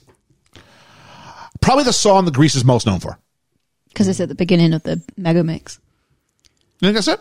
I don't know. Summer Nights and the other one that I want, they're kind of similar ilk. Okay. I feel myself. I always felt it's the oh well, tell me more, and then jumping back and forth. It just feels like it's got more of a... I like the jumping back and forth. Yeah. I do like that. And visually, they're shot brilliantly. There was an actress pretending to vomit when Sandy tells her story during Summer Nights. This was a conscious attempt by choreographer Patricia Birch to undermine the sickly sweet quality of the material and make it edgier to reflect the tough way these kids treat each other, according to her own admission. What do women and men care about? In this song, I learned women care about if the man has stuff. Does he have a car? Because we found out that having stuff and buying them stuff seemed to be a big deal back here. How much dough did he spend? Yeah. How much dough did he spend? Which I know you've got an issue with later in the film. I do. And then with the guys, it's just how much action could you get? Yeah. And we get the line, I saved her life, she nearly drowned. We'll come back to that at the end of the movie, shall we? Yes. And then we with that. And then we go with the whole, did she put up a fight? Now, College Humor have come out and gone, whoa. Of course, 1,000,000%. We're sitting here going, consent is key. It is. This is the 1950s, and what I will say is this was a time when men were allowed to be outwardly sex positive, and women were told that they had to be virtuous, and so you had to at least put up the pretense that you weren't interested in sex. Yeah, when you and therefore, the put up a fight is not literally did you overpower her, or did you force her into submission. I think it's just more of the idea of how he just looked. The dog hasn't even moved. Still sat on the sofa. Consent is key as well. Yeah, it is. It's just more about the idea that how much of the verbal, how much of the dance did you have to do is what I read this as. Now, I will say that if you're watching it for the first time in 2021. It's a little bit different because we can't do pop-up video and go, at the time this was recorded, you must consider a cultural context. So it's the people who have watched it and hold it close to them. You're saying, don't change the meaning of Grease for me. This is what Grease is. This is what that was. And I don't want to tell someone your reading is wrong or the reading you have is incorrect. It's just that awkward thing where you go, if someone's watching for the first time, then hopefully, you know, people are having conversations with people because, you know, yeah. Did she put up a fight is not a word I've said to any of my friends ever. No, me either. I will say this one. This is one of two, maybe three songs I've got that I've written down are incredibly well blocked. And that's not something I consider that much on films. But it's blocked like a musical. Do you know why it's blocked like a musical? Oh, yeah. Pat Birch was the original choreographer in the stage version. Oh, really? As well. It's very well done. She carried that over into the film. Visually, it's really interesting. Visually, it's really, really get lovely. stuff like this anymore. No, like even things like High School Musical, that kind of like blocking in films. it's not. High School Musical is not blocked as well. Isn't that done by Kenny Ortega? Yeah. The guy who did he does the choreography, yeah. But as far as blocking, like they're all doing really cool dance sequences. I've not seen it. I don't know. Not. It's like here's what we want them to do, and they go to cinematographer and say, make that look good. This felt like it was like they were considering how to use the camera to accentuate it. Yeah. Because High School Musical was like, let's have a cast of like 200 people in the room doing the final dance. And I love this. They took like 7 guys and made it look massive. And how they made it move, but the camera moved with them. It's really good. Good, yeah. And it's like it was on stage. Yeah. I'm looking forward to seeing if the film version of In the Heights manages that. Yeah. Because that will be a good litmus test of whether that's been carried through or not. Yeah, so that would. I mean, I like Summer Nights. I always have. It's good. There's a reason why people are. I remember when I showed up when we did it. I was told by the director, "Well, we've just set Summer Nights, so you won't be in that." And then for the rest of the run, he would go, "Summer Nights, come on!" I'm like, "I'm not in it. You said I'm not in it." You could easily just slipped you in there. I could have. He wouldn't have noticed. Not being funny, your voice would have helped. Oh, bless you. I'm okay. Hey, dude, you helped me so much in shows. I remember Grease. I tell you what, as just in general, as I won't speak about it again, but as a general backing ensemble member in Grease, female ensemble, the backing vocals you have to do in a lot of these songs are horrendous. Yeah. Like they're so difficult to get right. Juggling, yeah. I was in the back row for this one, and but this was one of the more fun ones. I would have enjoyed this. Yeah. The male one's easy. The male line is or shoot 'em up, bop, shoot 'em up, bop. We get the shoot 'em up, bop, shoot 'em up, bop, whilst dancing around a table. Yeah. It's not easy. But it's just one of those things. It's the call and answer between the boys and the girls. It's a good one, and showing how different. It's the battle of the sexes, right? Is what this kind of is. So I think it's really fun. Sandy mentions that she was into Danny Zuko at the end, and Rizzo says, well, if you believe in miracles, it may happen again, which is fun. She doesn't let her know instantly what's occurring. And there's no jealousy there. Oh, there's a little bit of I'm going to set you up. Yeah, set you up, but not jealousy. Because we get the idea that there's history between Rizzo and Zuko. Like everybody slept with everybody, I think. Oh, in this show. Yeah. So we go to the pep rally. We meet Coach Calhoun, played by Sid Caesar. Not the original choice. The original choice was adult film star Harry Remus. What? Executives at Paramount nixed the idea, concerned that his reputation as a porn star would hinder box office returns in the southern U.S., also known as the Bible Belt. And the producers cast Sid Caesar instead. Caesar was one of several veterans of 1950s television. You said this. Yeah, I did, yeah. To be cast in supporting roles. And there's quite a few of them, actually, who end up in supporting roles. There are, yeah. Coincidentally, Frankie Avalon. Oh, we'll talk about that in a little bit later. So, we get who's the best? I go, Rydell. And I'm like, you just told me they've been losing for 7 straight years. 7 years, yeah. So, if anything, there's no proof that you are the best. Who do we want to be the best? Doesn't have the same ring. I love how they're at this rally, right? And there's one guy in the background. He goes, Coach Calhoun. See, you can hear him. That's funny. See, American high schools, they tried to do this in Canada when I was in high school, and we never really got the school spirit. They were trying to manufacture school spirit, and I'm I don't think we've got it naturally. I was going to say, I'm sure Ellie and Liam will probably back this up, that this is not a thing in the UK. Here, yeah. School spirit, as far as school spirit goes, is you might give the other local high schools like nicknames, and when you go and play them for sports teams, like netball or whatever. But that is. There was another school we had called the Trojans, so we called them the Condoms. I mean, it was just that level. But funny. We weren't really proud. We weren't proud of where we were from. But we were like, if you don't get to crap on our school, we get to crap on our school. We're the Trojans sensitive. About that. Surprisingly thick-skinned. I bet they got some ribbon. Why do you have so many of those ready to go? Liam's like, I've been ready for this in 2 different ways. Sandy, That's my social life. Sandy's making eyes at a boy. Always prepared. The T-Birds are lame, and Danny tells them Let's to be wrap this cool. Can I keep going? Go on. Kaneki rolls up in a pretty crap-looking car, and the Scorpions roll up, and Kaneki's got a switchblade out within seconds. Well, yeah, rival gangs. Dude's got A water pistol. Like, I love that, it's water like, pistol. how are you guys in the same friendship group? I don't know. I don't. Sandy and Danny meet up after a moment of honesty. After a moment of honesty between them, he looks really happy to see her, and he drops all of this T-Bird pretense. Yeah. And then he's quickly reminded, kind of to himself, I need to be the version of me that I'm supposed to be. But no, if you actually watch it in the background, they lean forward. Okay. And there's an overpowering presence of like, I guess what I'm saying is he won't let himself be himself knowing they're around. Yeah. Sandy goes, you're a fake and a phony, and I wish I'd never laid eyes on you. I've gotten my notes a bit much. She laid eyes on your head. Not that she's tenning, because she is tenning. She is, yeah. But the idea that it's like, okay, he kind of acted a little bit weird for like 15 seconds. Like, you're way over dramatizing this. I thought Travolta was actually good in this scene. It's the Amelie issue. No, you're not picking up. Oh, okay. What just was like a little, like, way bigger a deal? All right. We'll talk about the Amelie issue later on. I thought Travolta was good in this scene because you could see by his face that it's not what he. You can see this. You can see the switch. Yeah. And he doesn't want to be that guy necessarily, but he has to be that guy necessarily. Yeah. Frenchie tells Sandy that men are rats. The only man a girl can depend on is her daddy.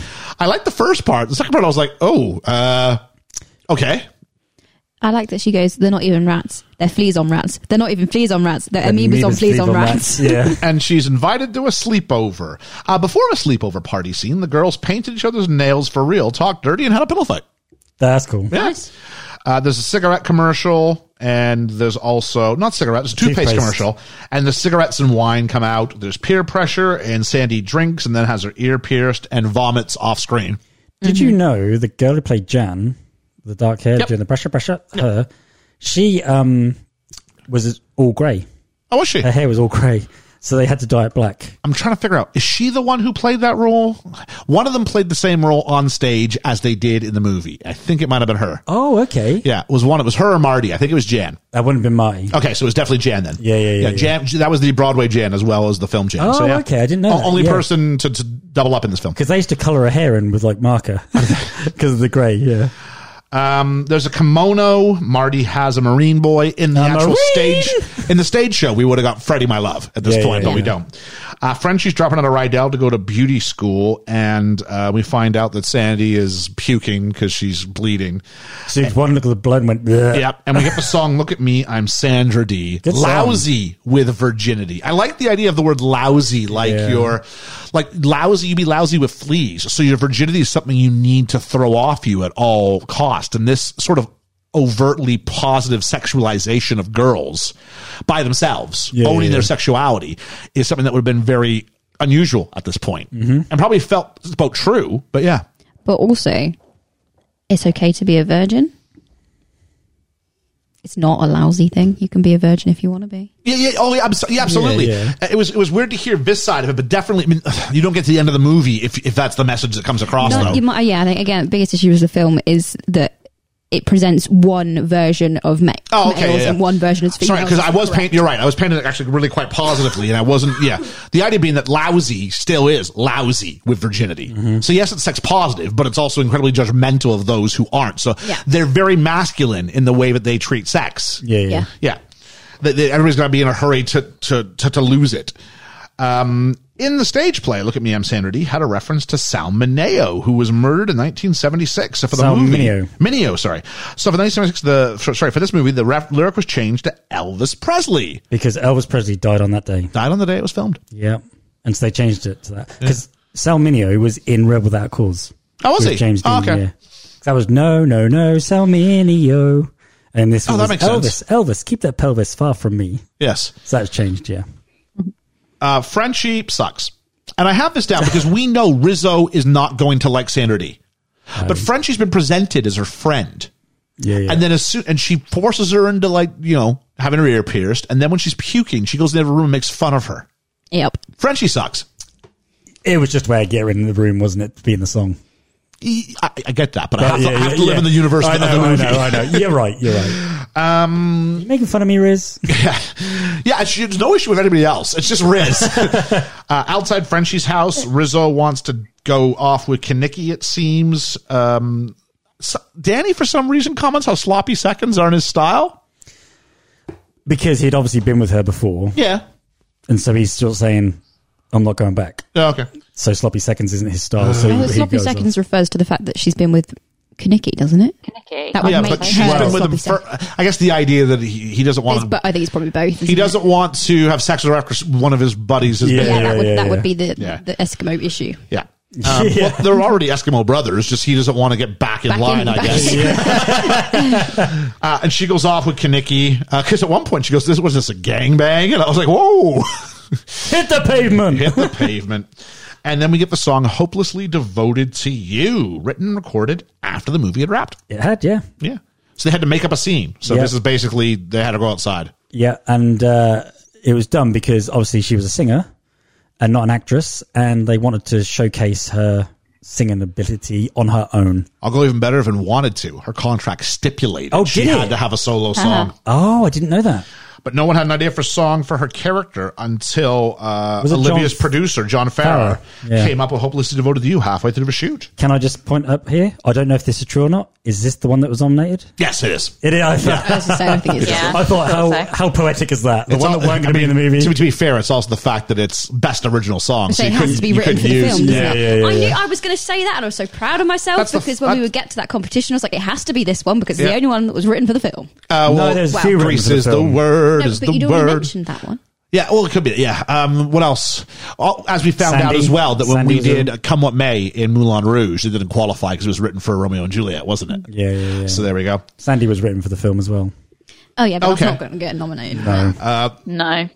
So director Randall Kleiser wasn't convinced by the song at first and had to come up with an entirely new scene to fit it in, but it was eventually filmed and recorded and earned the film's only Oscar nomination. And I love the fact he's wearing a blue jacket, Travolta, when she's doing the thing in the pool, whatever it is. Whatever they call it. Pond. Yeah. Whatever.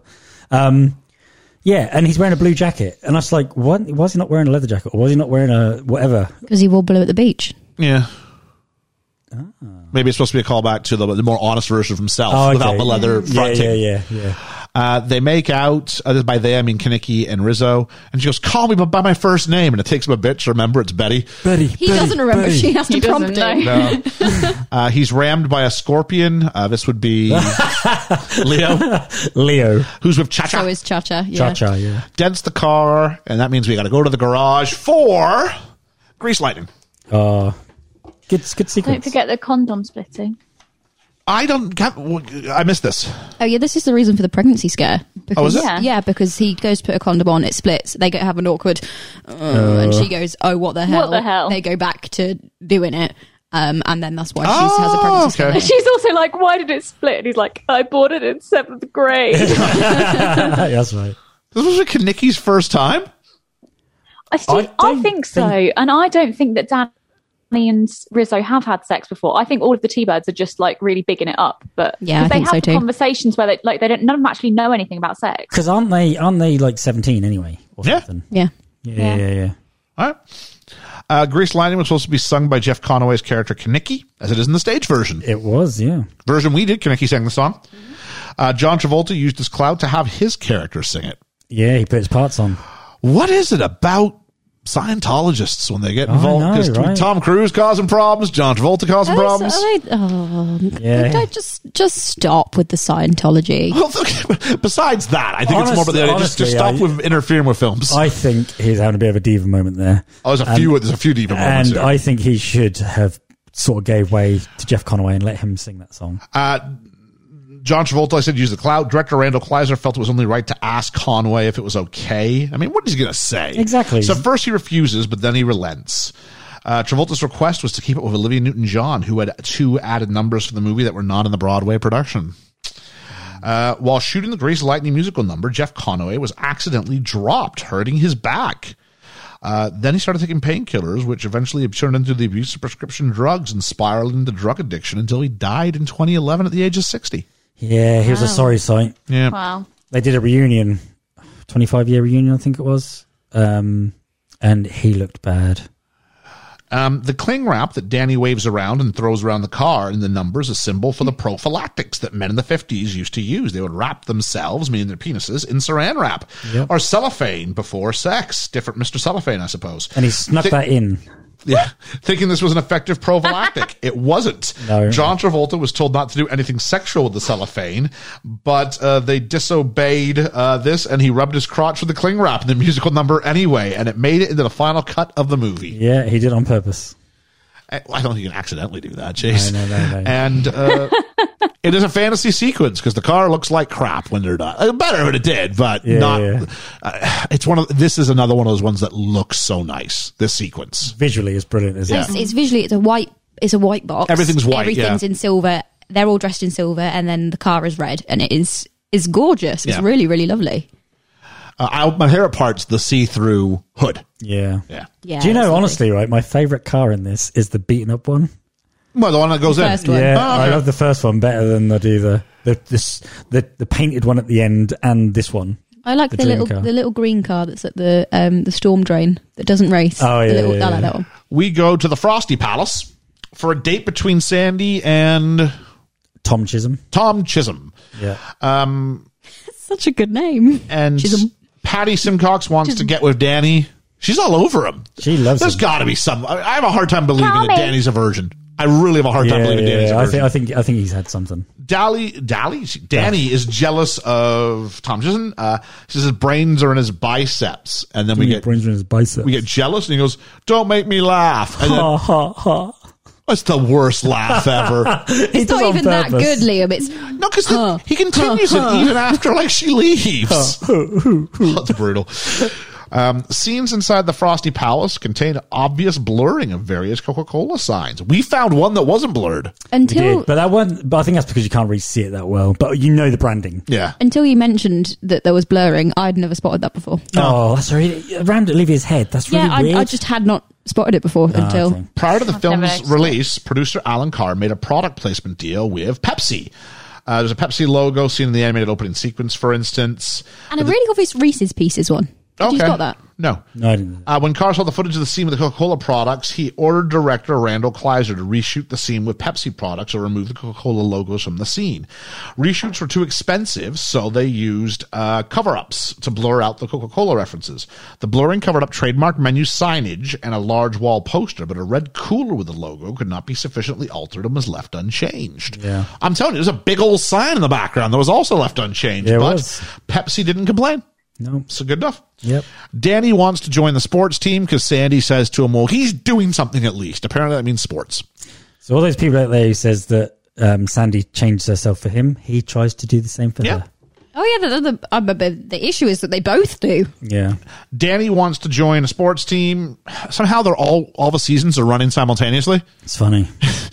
Because I guess you have to choose only one of these sports to do ever. And do you know, You can do one of the sport. When usually you would do all of them. Like someone who was an athlete would do all the sports. and the teacher is just focusing on one kid, Yeah. not the whole lot. Who's running these other mini Yeah, practices? exactly. Don't know. He's not very good at basketball. Includes a bit where he punches a guy in the stomach to get the ball off him. Funny. The guy he punches in the stomach. Do you know who this is? Is this no, I don't. You will love this. This is Michael Bain. Is it? Yeah. Do you know, this has been driving me nuts. Over the years, I've known there was somebody in this movie who was a main actor of his time. Yeah. And I was like, who is this guy? And I could never find out who this guy was because he's not even credited. No, he's not. And I've been looking and watching and searching and looking in backgrounds, and I've been trying to find out who this guy is. And now you've just done it. Oh my God, the heavens have opened. Michael Bain is was in The Rock, for people who might remember. He was the guy who played the Navy SEAL who was nervous about doing the speech because there were real Navy SEALs behind him. I love him. I love the fact you've told me that's him. And that's tick. Yep. So he's not good at basketball. He's not good at wrestling. He's not good at dressing for these sports either. He's not good at What is baseball. going on with his outfit? He gets told to put the bat down. Yeah, put the bat down. He tries track. He's pretty good at hurdling until he's not. Yeah. He's rubbish. And so he sees Sandy with that guy, Tom Chisholm, and that he falls over a hurdle, and then she comes, "Oh, Danny!" Oh.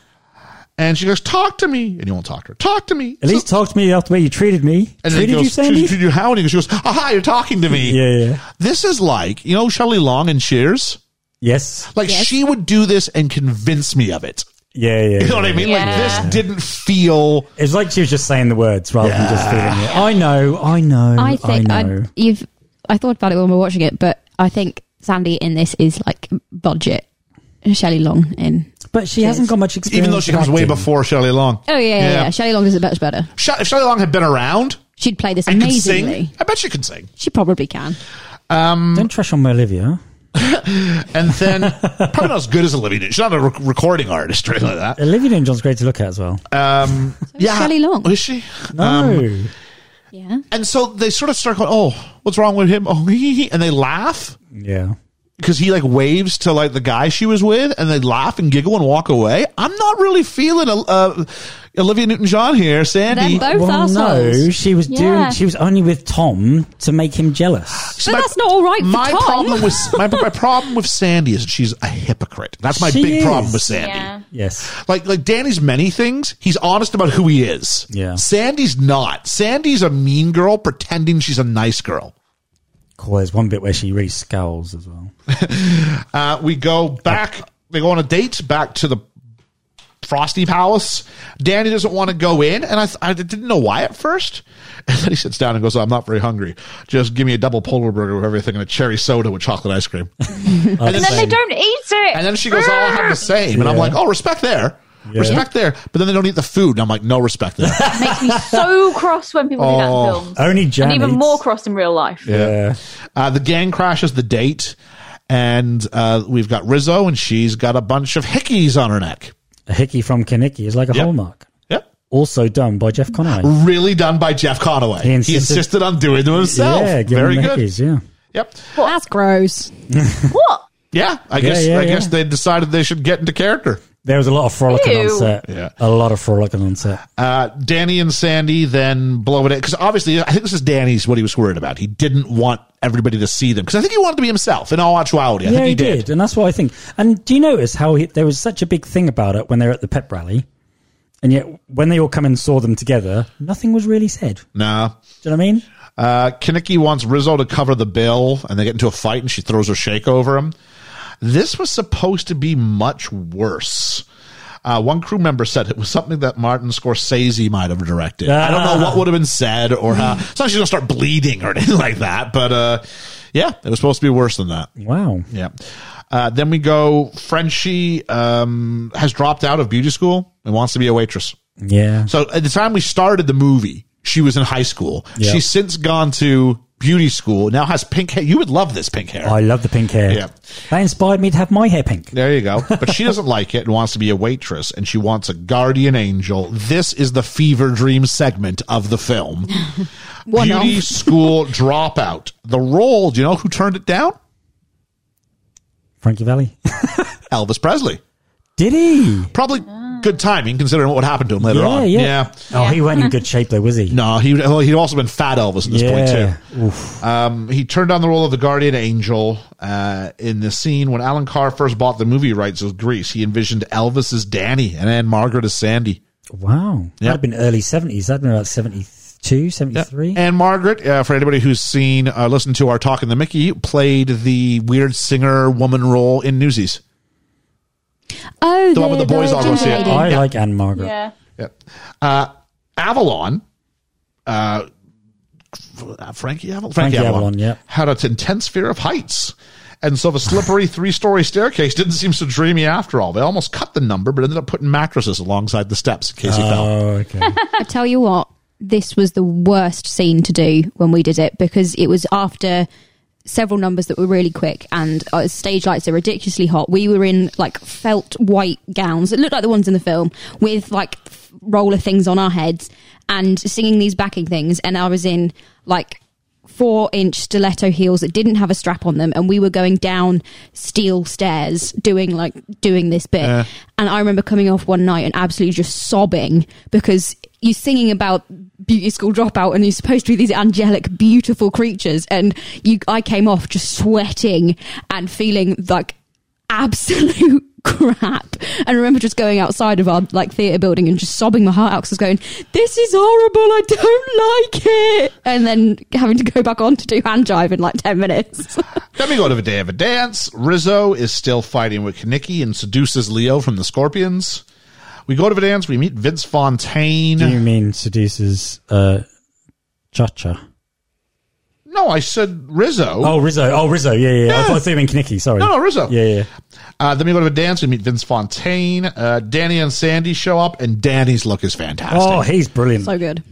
The pink and black really works. Pink and black works, especially with him. Yeah. It was a really good color scheme, and it was a really good outfit. It's iconic. It is.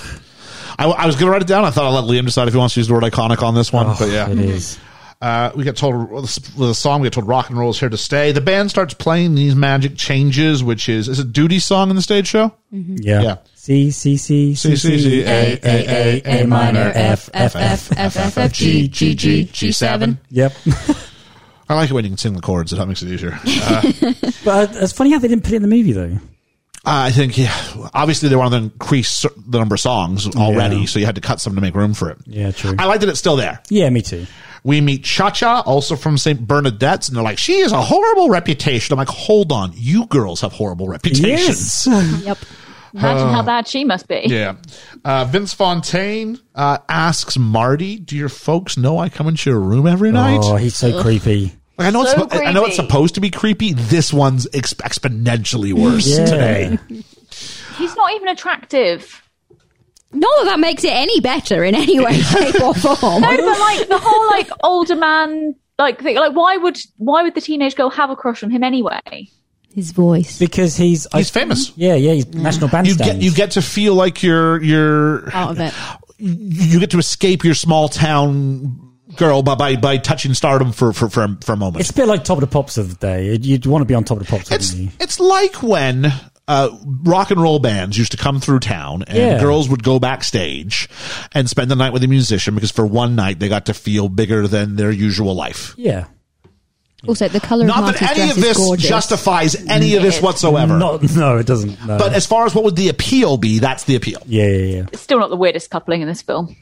Is it not? Okay, let's get to that when we get to it. Sonny smuggles booze into the punch. I always felt this was a very generous thing to do. Yeah. Because you've got this constant amount of booze, and now you're sharing it with the entire school body. And watering it down to the point that it probably wouldn't do anything. Yeah. But isn't it a cliche? Oh, yeah. Oh, for sure. They do Someone this all the liked time, the don't they? thingamabob. Yeah. And he goes, what are you doing? I'm washing my hands. That excuse makes a lot more sense in 2021. I'm just sanitizing. Before I grab a cup, I just want to make sure my hands are clean. That does, yeah. Frenchie's back in high school. Congratulations. That is your arc. Yeah. She looks like a beautiful blonde pineapple. Yes. Fontaine misses his mark because he's busy chatting up Marty. The rules, all couples must be boy-girl, no vulgar movements. If you're tapped on the shoulder, it means you're out of the contest. And Johnny Casino's not really a thing in this. No, he's not. No, he gets mentioned by name, but he's just a guy playing in a band. That's it. This bit was a bit outdated as well, I felt. Which bit's this? With the couples must be boy-girl, and they go, too bad, Eugene. Well, yeah, but that's Make fun of of its him. time again, isn't it? Yeah. To be fair, I mean, it's like the too bad Eugene, that joke I don't like, but the couples must be boy girl, that's only just this last year been changed in Strictly Come Dancing. Strictly Come Dancing, which is like, no, I meant the comment afterwards. Which is like our version of Dancing with the Stars for American listeners. Yeah. That's only changed this year, so that's that. I don't have a problem with that one because that is how it would be. But No, do I. this No, joke I If there's a don't like. competition you do and it requires one man and one woman, and that's the way. I don't have any issues with that necessarily. I don't have any issues with them changing the rule, but I had it wasn't like I was sitting there going, Oh no, that's not. It's the too bad Eugene and pushing him. That's the bit that we don't like. the dance contest was filmed during the summer when the school was closed. The gym had no air conditioning. The doors had to be kept closed to control the lighting. So the building became stiflingly hot. On more than one occasion, extra had to be taken out due to heat-related injuries. Sorry, by injuries, I mean illness. I think there was also a smell of something from a neighbouring thing. Okay. So they didn't want to open the doors either Okay. and stuff because of this. The actual hand jive is just a dance for the hands. So choreographer Patricia Birch added the feet and the jumps. As someone who's had to do this, and I'm not very graceful to begin with, I was very glad when I was told your couple will be tapped out as being the first ones out. Evan, thank you. I was one of the last, and it was exhausting. I love doing this dance with our dance teacher Emily, and because she would talk me through it every single Emily night. was Cha-Cha, wasn't she? Yeah, she was Cha-Cha, and she would talk me through it, and no one off stage could hear, but she'd go right, left, turn, right. So basically, the same thing we were doing for you with the songs and the wings, as she Yeah. was doing with the dance. The number of people who Liam had sussed out for visual cues to let him know when to come in. That was a whole second set of choreography behind the stage. It really was. Who's going I was to be queuing Liam at for the this wing, one. or who's going to be hidden from audience view on stage? If So that- only people knew what went into that show. So Rizzo and Leo are eliminated pretty quickly, and Leo flips the guy the bird. Cha-Cha funny. does this dance where her heel's on some guy's head. I've always remembered that bit of a dance. It's That's always on, very good. Knicky's head.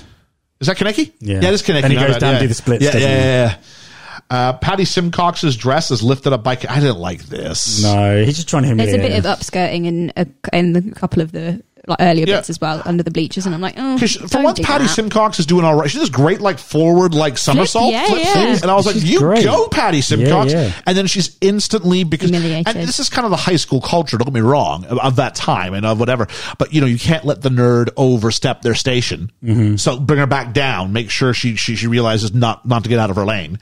And we correct that. I don't see. It's hard for me. Kaneki's a hard one for me. I really struggle with Kaneki and with Rizzo, to be honest with you, as characters. Well, the lady that played Patty, Yep.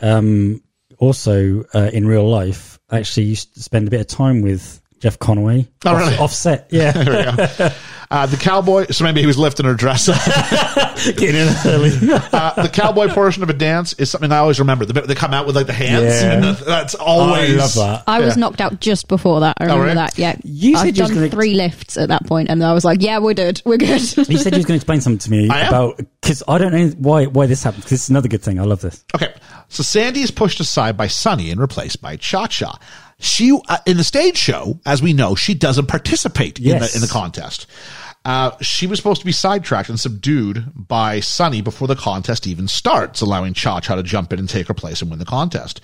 Olivia Newton-John, this is like her version of Grease Lightning. She sort of pulls a few things and goes, no, I want to dance with Danny at the start because as someone to who dance. dances, Yeah. she wants part of this. Yeah, exactly, yeah. But it doesn't make any sense. Because then No. when they win... Yeah, exactly. Like, I'm the same. Cha-Cha's only been dancing with Danny for like less than 2 minutes. And she's Danny's been tapped dancing with him out the whole the first time round. Oh, what, did she get tapped out with? Yeah. When? Yeah. Because they've For the been too vulgar. Yeah, I thought that was Leo and They Rizzo. did, but and she Nikki. gets Oh, tapped really? out as well. Yeah, yeah, Yeah, yeah. Well, then she gets to be the one who cheats, and he doesn't turn her in. You know what I Yeah, mean? yeah, So yeah. He just carries like he's a on. complete heel. At the end of the day, right? If you were Danny, you'd go, you're not. It's not the be all and end all. He this doesn't dance. see it though. No. So if you're telling me I'm still in it, he doesn't know who's been tapped out. For all we know, all he knows they've tapped out Sandy, but not him. But you do see him go to her. I don't know. Yeah. Yeah. Does, So it's does they're Sandy get live tapped on- out? They're No. like- No, But I'm Sandy thinking, doesn't. I'm putting myself in the head of Danny Zuko. You don't know why she's not there. You just know she's not there. Do you stop dancing? Of course not. It's live television. Well, I You also wouldn't think it's- stop. Yeah, Do you think it's couples Yeah, that I also tapped think it's out, weird though? that Sandy runs away anyway. Yeah. She doesn't run away. Sunny takes her away. no, she. Yeah, but then- she takes then it she out with the sees couple and and then runs. she runs away. Oh, what? Are you telling me that Sandy's overreacting to something? Jeez. Irony, guys. Irony. Dry humor. Dry humor. Alex, I was being sarcastic there. I'm giving you a heads up. Dry humor. We need to have a sign or some sort of a cue. You need to reset If one of only your we were a buttons. visual medium. Yeah, true. Sarcasm warning. alert. Oh, it's that bit from The Simpsons. The sarcasm detector's off the charts. So she convinced director Randall Kleiser to let her dance with Danny for a bit. Danny and Cha-Cha win, and the T-Birds moon the camera. At the wrap party, the T-Birds gave out buttons of them mooning the camera as gifts to the rest of the cast. That's funny. And the threat, and I've seen teachers do this kind of threat. You know, we've sent them off to the FBI, and they've got like ass recognition technology. And wouldn't you have known who they were? I know they had the coats over the head, right? But as soon as they pulled up the trousers and run out, you'd go, oh, that's them, that's their guys, isn't it? Like, if you go to get them, like, they can't run fast because their trousers around their ankles. Not that you really necessarily want to go running after the bare ass bandits, but you could like come around, you could come around from the other side and just like grab them. You know what I mean? So we go to the drive-in movie. Danny and Sandy are having. They skip a bit. It's like get them to the drive-in and pretend they haven't talked in between the contest and now. Yep. Because they need to have the conversation at the drive-in. Wasn't there a scene after that with them in the garage? Oh, there's a very brief conversation because she's going over how they're all going to get in trouble and they're looking at the camera, each other really scared. Yeah. It's not much of a scene. No.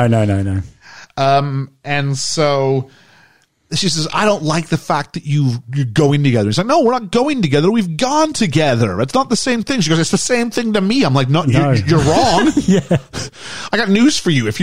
And maybe it is that naivete of a young girl to go, you know, or not even a young girl, but someone who's inexperienced to go, but you expect the person you're with that you're going to be there first for everything. And everyone's going to have any sort of sexual or relationship history before you. And therefore that's got to be kept, you know, you can't be mature about it. And she's not mature. She's a teenager, right? This is her first time through this sort of thing. So I guess, but I still think Sandy's just overreacting to everything. I will say this though. Danny's trying to get his ring off and he elbows her in like at best the shoulder, if not the breast. Yeah. It's like just below the collarbone. So top of boob. Yeah. And he like laughs at her about it. Yeah. I'm like, oh, guy. That hurts. Don't laugh at people if you do that. That does look like he does do that, doesn't he? He wants her to wear her ring. And she's like, oh, Danny. And I'm like, you are so hot and cold, lady. Which one is you are nuts. I agree. She goes, this means so much to me because I know now that you respect me. I'm sorry. Why? Here, watching it, I burst a gut laughing at this point. And I was trying really hard not to laugh too hard because I know Liam loves this film, but I was like, I gotta laugh here. I know, and I do know the flaws. I'm not stupid to them. And he's like sat there rubbing his head like, oh boy, this is awkward. Like, I don't understand that either. She says that, and he still makes a move. Rizzo might be pregnant. And it's this. I will say this: she walks out of the toilets at the drive-in, and we follow. It's like a tracking shot, and we see shot. Everybody tell each other. Travels faster than Marty. By the time she gets to Kanicki, faster than Rizzo does. Rizzo, and Marty, because she's the one that catches up. By the time she gets to Kanicki, he goes, "Oh, you're pregnant," and she's like, "Well, you know, bad news travels fast. Good news travels fast."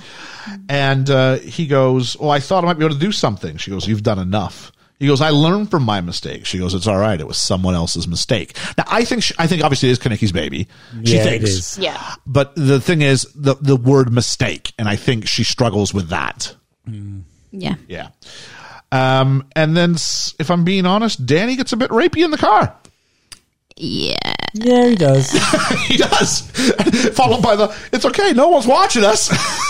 I laugh at the inappropriateness of like how crazy that lyric is. Not that I'm making light of what happens here. I know when I did this on the stage, and I said to the girl, your delivery of this line was really good. Yeah. I can remember saying to her, like, he really forced himself on her. I said, so you need to push me off. And so to her credit, she did. And but I was really, because he does force himself on her. He doesn't stop. Yeah. And I remember looking up and looking over and going, nobody's watching us. And that's when everybody was watching. It's so funny. She goes, I thought I meant something to you.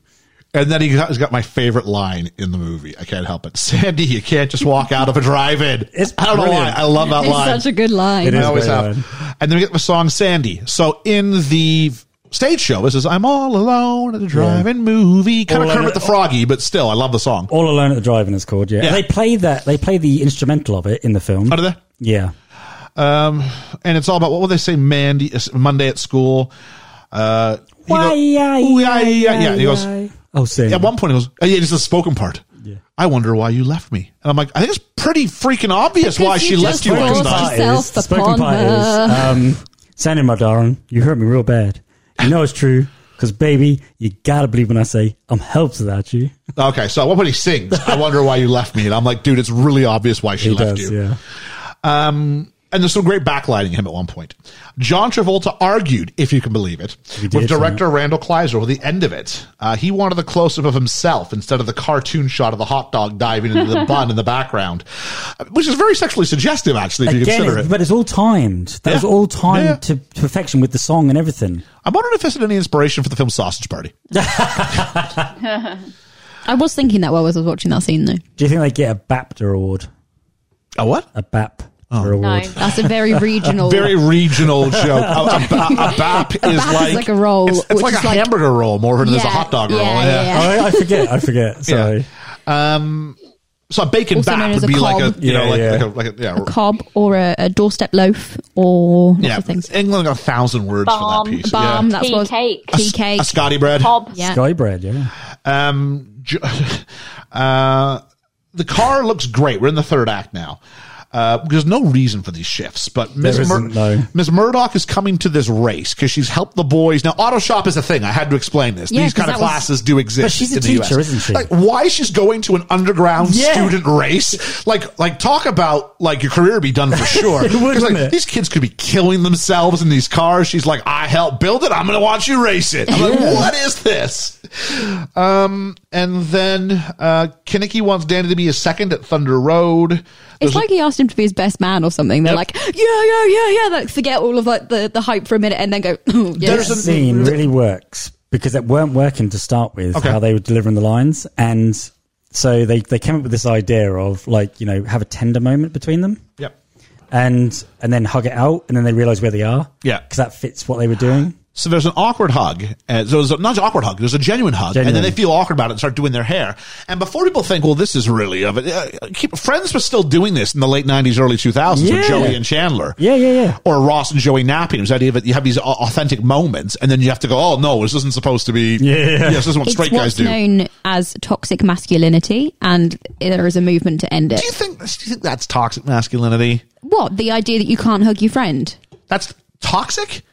It's part of I think it's toxic if you start telling someone else they can't hug their friend. But they feel like they can't do it because of the pressures of their friends behind them. Okay, so it's a sort of societal thing. I think it's more about people being insecure with their own sexuality and somehow having to front a heteronormative. The word toxic is a really extreme word. That is what the term is. Okay. That is what it is. But it's always on the minor side of toxic. It's such a strong adjective, toxic. And they go, well, it's the really, really like light version of it. Yeah. It's like baby toxic. No, I'm calling it toxic masculinity because that is what it is known as, not because I'm using that. I don't know of that one. I teach a lot about toxic masculinity.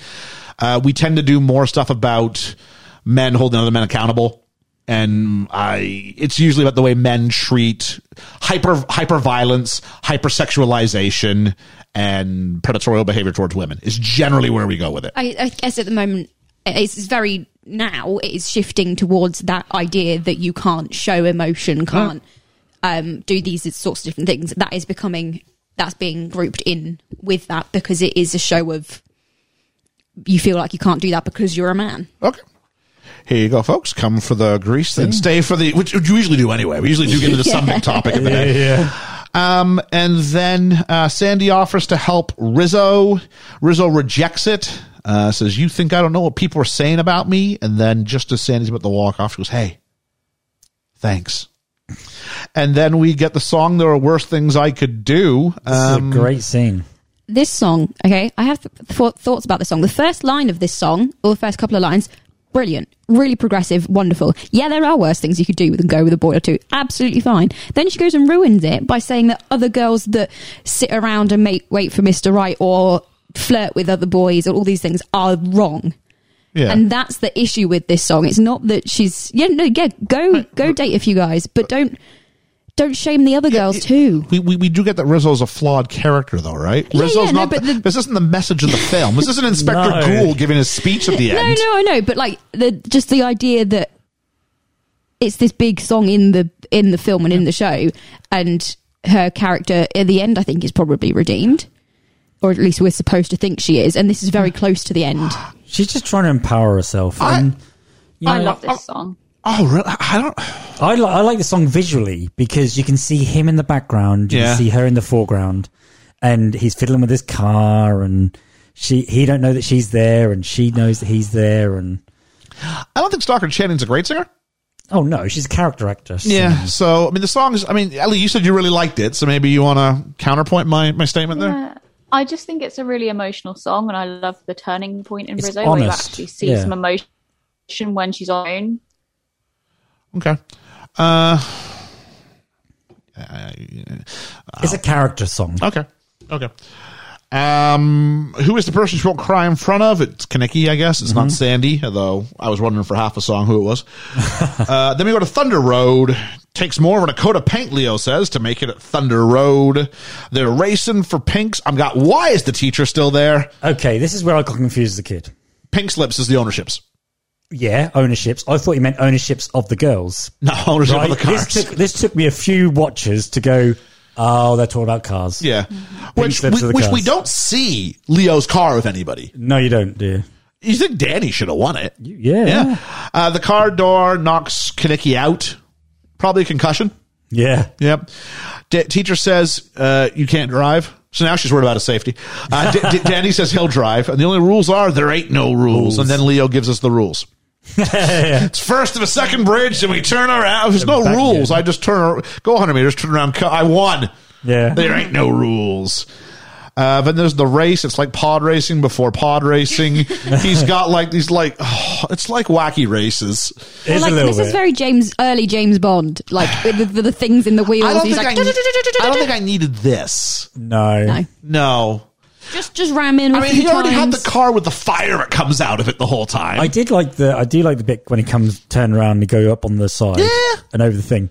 But you're right. You could have him Also, they look cardboard on the close-up trying to shots. ram him into the wall or do something like that. The way yeah. this like spinning spike goes through the steel of a muscle car. I'm like, come on. Yeah, that would have snapped that gadget off. Especially because they look like cardboard, like on the close-up shots. They're like floppy around. But there's some good things. The mud on the camera is quite nice. I always like that. Yeah. Slow motion driving's okay.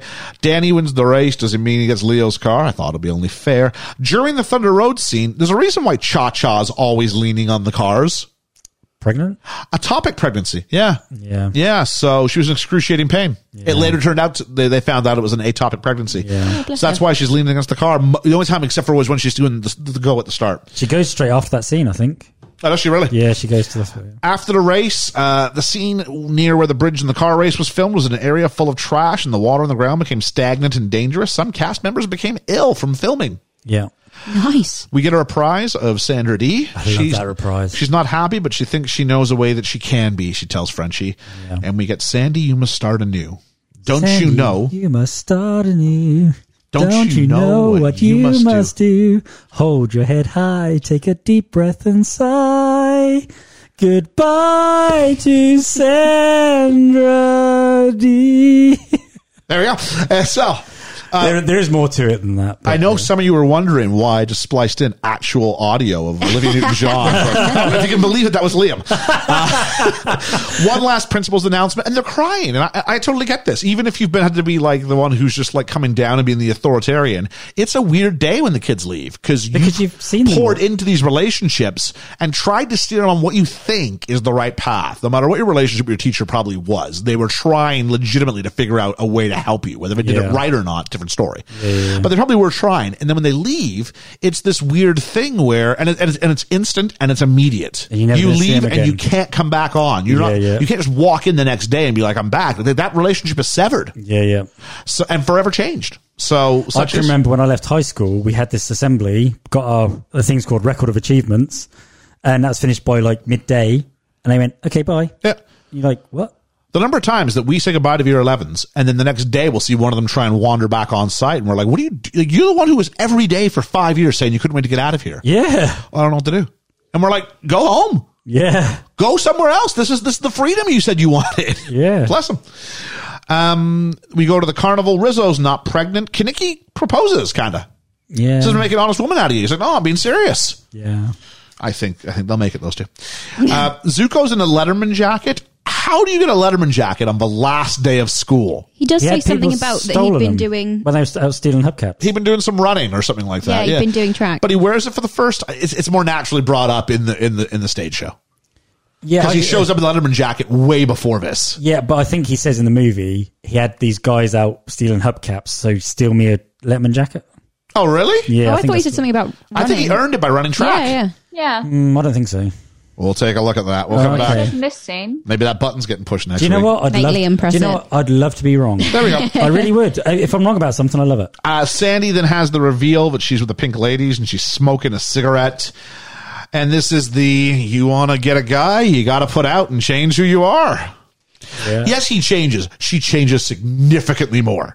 She does, yeah. Also, I think one of my biggest issues with this film and the character of Sandy is that she's a bitch throughout, even when she's dressed as like nice Sandy. Yeah. And so you kind of go, and it's her idea to put this outfit on and whatever. And you go, right, okay, then if you are this, be this, that's great. But then don't.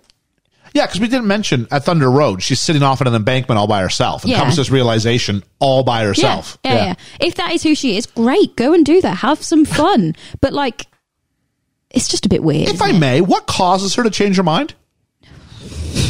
He won the race. I don't know. I don't want to lose him. Is that it? Maybe. I Is don't it know. that he doesn't notice her on the bank?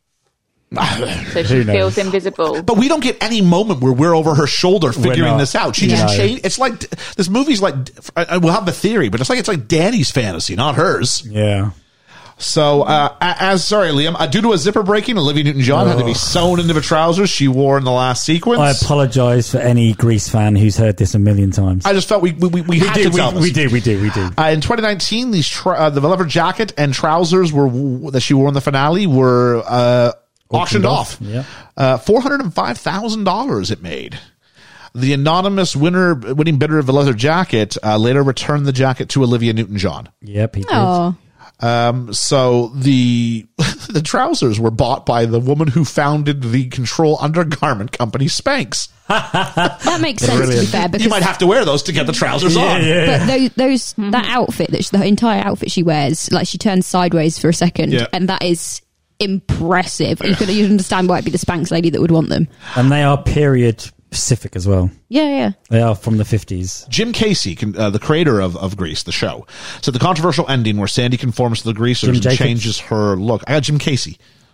Warren Casey and Jim Jacobs. Okay. Yep. Two people. One of them, or a combination of two of them into one human being, said that this was supposed to be spoofing movies where the rebel gives up his bad ways and decides to turn over a new leaf. Instead of having the bad boy repent, they have the good girl going bad. And I hear you. And then, unfortunately, when this becomes the one that survives it, what's left to believe is that this is the message. So rather than realizing where it fits within things of its day, they weren't really thinking at the time. Well, no one's thinking it's going to be a 45. No. You're thinking in a 1 year window max. Yeah. And we get to the fact that they think this might be the last time they see each other as a group, and we get the song "You're the One That I Want," and it was filmed in one afternoon with the help of a traveling carnival. She just happened to be there. Yep, they got some additional shots the next day for some close-ups, but the carnival had left town, so set decorators came in and built replica backgrounds that matched the construction for the close-ups. One of them had to be the Shake Shack, because it's just it's just one shot, and they leave it there for a long time. They do, yeah. We've said that already. Olivia Newton-John said that, believe me, I had to be very careful about what I ate and drank for that shoot. It was excruciating. It was 41 degrees Celsius on the set for the carnival finale. What's that in degrees? That is in our degrees. That's 41 degrees Celsius centigrade. Oh, Jesus Christ. Kleiser felt he had no clout to ask for changes, but said that "You're the One That I Want" sounded awful. Oh, well, there we go. Critics proved him wrong. This one it's the third one that I think feels like a movie musical and feels like a walk down, like at the end when you have which is what it is, but it feels like, and they blocked it that way too. So good on them. And then they fly away, and they're in the dream version of Grease Lightning when they fly away. I don't like this bit. It's a bit weird. I think it's supposed to. I think it's supposed to represent just a fantasy. The idea of she's so happy. They're not really flying away, but she's going forward into her future with Danny. There was also the line about if she ran any better. No, the Grease, the car, the actual car, when they fixed it up, they go, if she ran any better, she'd be flying. Okay. Due to an editing error, there was a closing scene in where Danny and Sandy kiss again, but it was removed from the finished print and lost before its theatrical release. Oh, I'd love to have seen that. The scene's only in black and white. Kleiser attempted to have the film existing footage colorized and restored for 1998, but was dissatisfied with the results. The scenes included as an extra for the 40th anniversary home video release, but Kleiser hopes that he can put it in for the 50th anniversary in 2028. Oh, I hope so. I want to see that. So there we go. And of course, we know the theory is that when Danny says saved her life, she nearly drowned, that actually everything is a near-death hallucination, and the bit where she flies away is that she's actually going to heaven, and none of this actually happens in real life. I don't believe that. We explain a lot of the logic gaps in this movie. It's a lack of oxygen to the brain explains a lot of stuff. What about the sequel or sequels? Thanks to the success of this movie, it's the top grossing musical in the U.S. to date. The movie was supposed to have 3 sequels, but after Grease 2 bombed at the box office, those plans were canceled. In 2002, Didi Khan, Olivia Newton-John, and John Travolta were all pushing to have Grease 3 produced, which would focus on the original cast and characters, but many years later, in another decade, like the 70s or the 90s, but it never got beyond the planning stages. Ooh, I like that. But forget the sequel. What about the spin-off? What about the prequel? In October 15th, 2019, it was announced that a music television series based on Grease titled Grease Rydell High was given a straight-to-order series by HBO Max. Annabelle Oakes is set to write the pilot episode and act as executive producer of the series. In 2020, the series title was changed to Grease Rise of the Pink Ladies and will premiere on Paramount+. Really? Yep. There could be more in the Grease universe. Oh, tell me more. I'd like to, but that's all I've got so far. Oh my God, I didn't know That's anything all about I've that. got so far. In March 2019, it was also announced a prequel titled Summer Lovin' is currently in development from Paramount Players. Oh yeah, I knew that. Yep. Yeah. So, Liam, it's that time. We're in the end game now. Liam, what is the random word this week?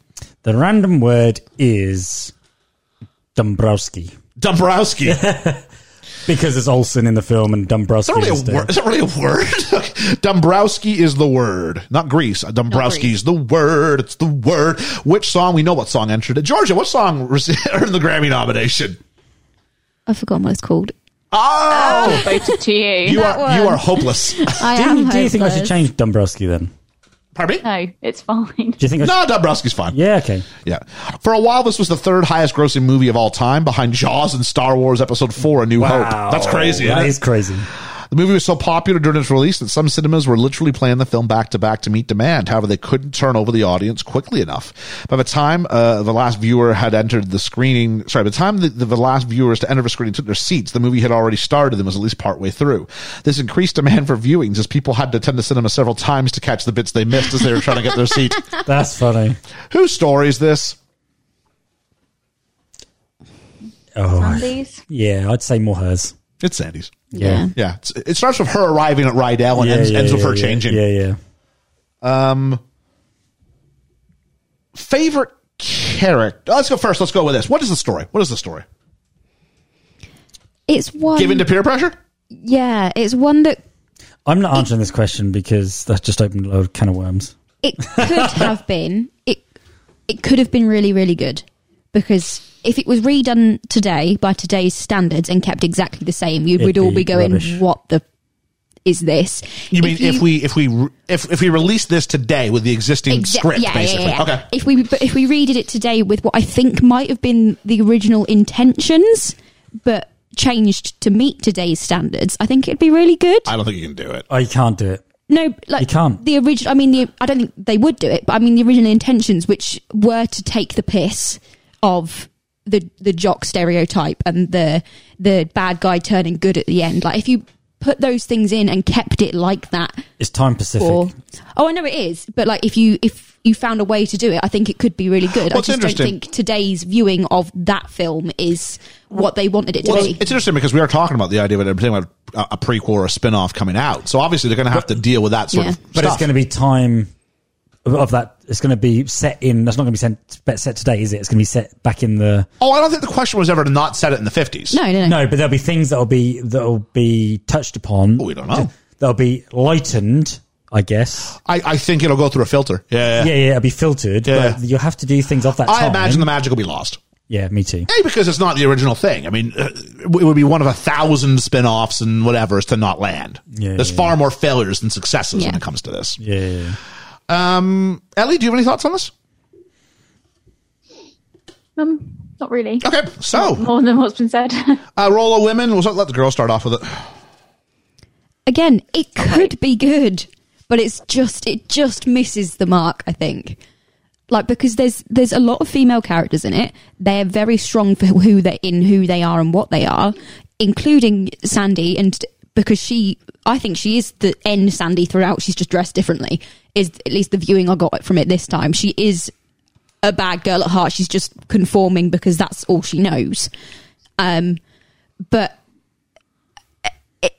it again, it's just overrun by the misogyny that makes it difficult to say it's good for female representation. Ellie? Yeah, I agree, really. I think that all of the female characters really are quite empowered, and they're definitely in control of their own decisions, which is a good thing, but it doesn't quite hit home because of a few issues, really. Okay. I think there's a role of women are strong in this film. And you look at the principal, when you think the T-Birds are supposed to be unruly people, and when the principal comes, the female principal, they're all like, standish down, you know, she's the boss. Yes, ma'am, no, ma'am, and all that. And Rizzo's very strong. She don't take any crap from anybody. She even gives Kaneki the boot when she knows, when she's hurting. Sandy, she's trying to find a way, but she's still strong in herself anyway. She's the one who decides that I'm going to change for herself, for him, not he make her change. So I think, and even Marty, when she's being when she's in love with Vince Fontaine, and is it Vince Fontaine? Yeah. And she's the one who says no. He tried to slip me a roofie. Yeah. She's the one who said no. So they're very empowered women in this film. It's just different circumstances. You're just trying to add on to them what is time specific of that period of how women were seen and treated. I mean, once you left school, you were seen as a housewife. You get married, you have kids, and you stay at home. It's not that anybody's trying to be any, misogynist or anything. It's just of that time. And women change as the 60s came on, and the revolution of women and the pill and everything else. Times change. It absolutely has. And I understand what you're saying, but I think the issue is, or the viewing that myself and Ellie have of it, and perhaps other people have of it, that have only really, in its runtime, I mean, it's 43 years old, have only watched it quite recently. Like, for the first time. I mean, it's less than 10 years ago that I watched it for the first time. So I was quite young when I first watched it.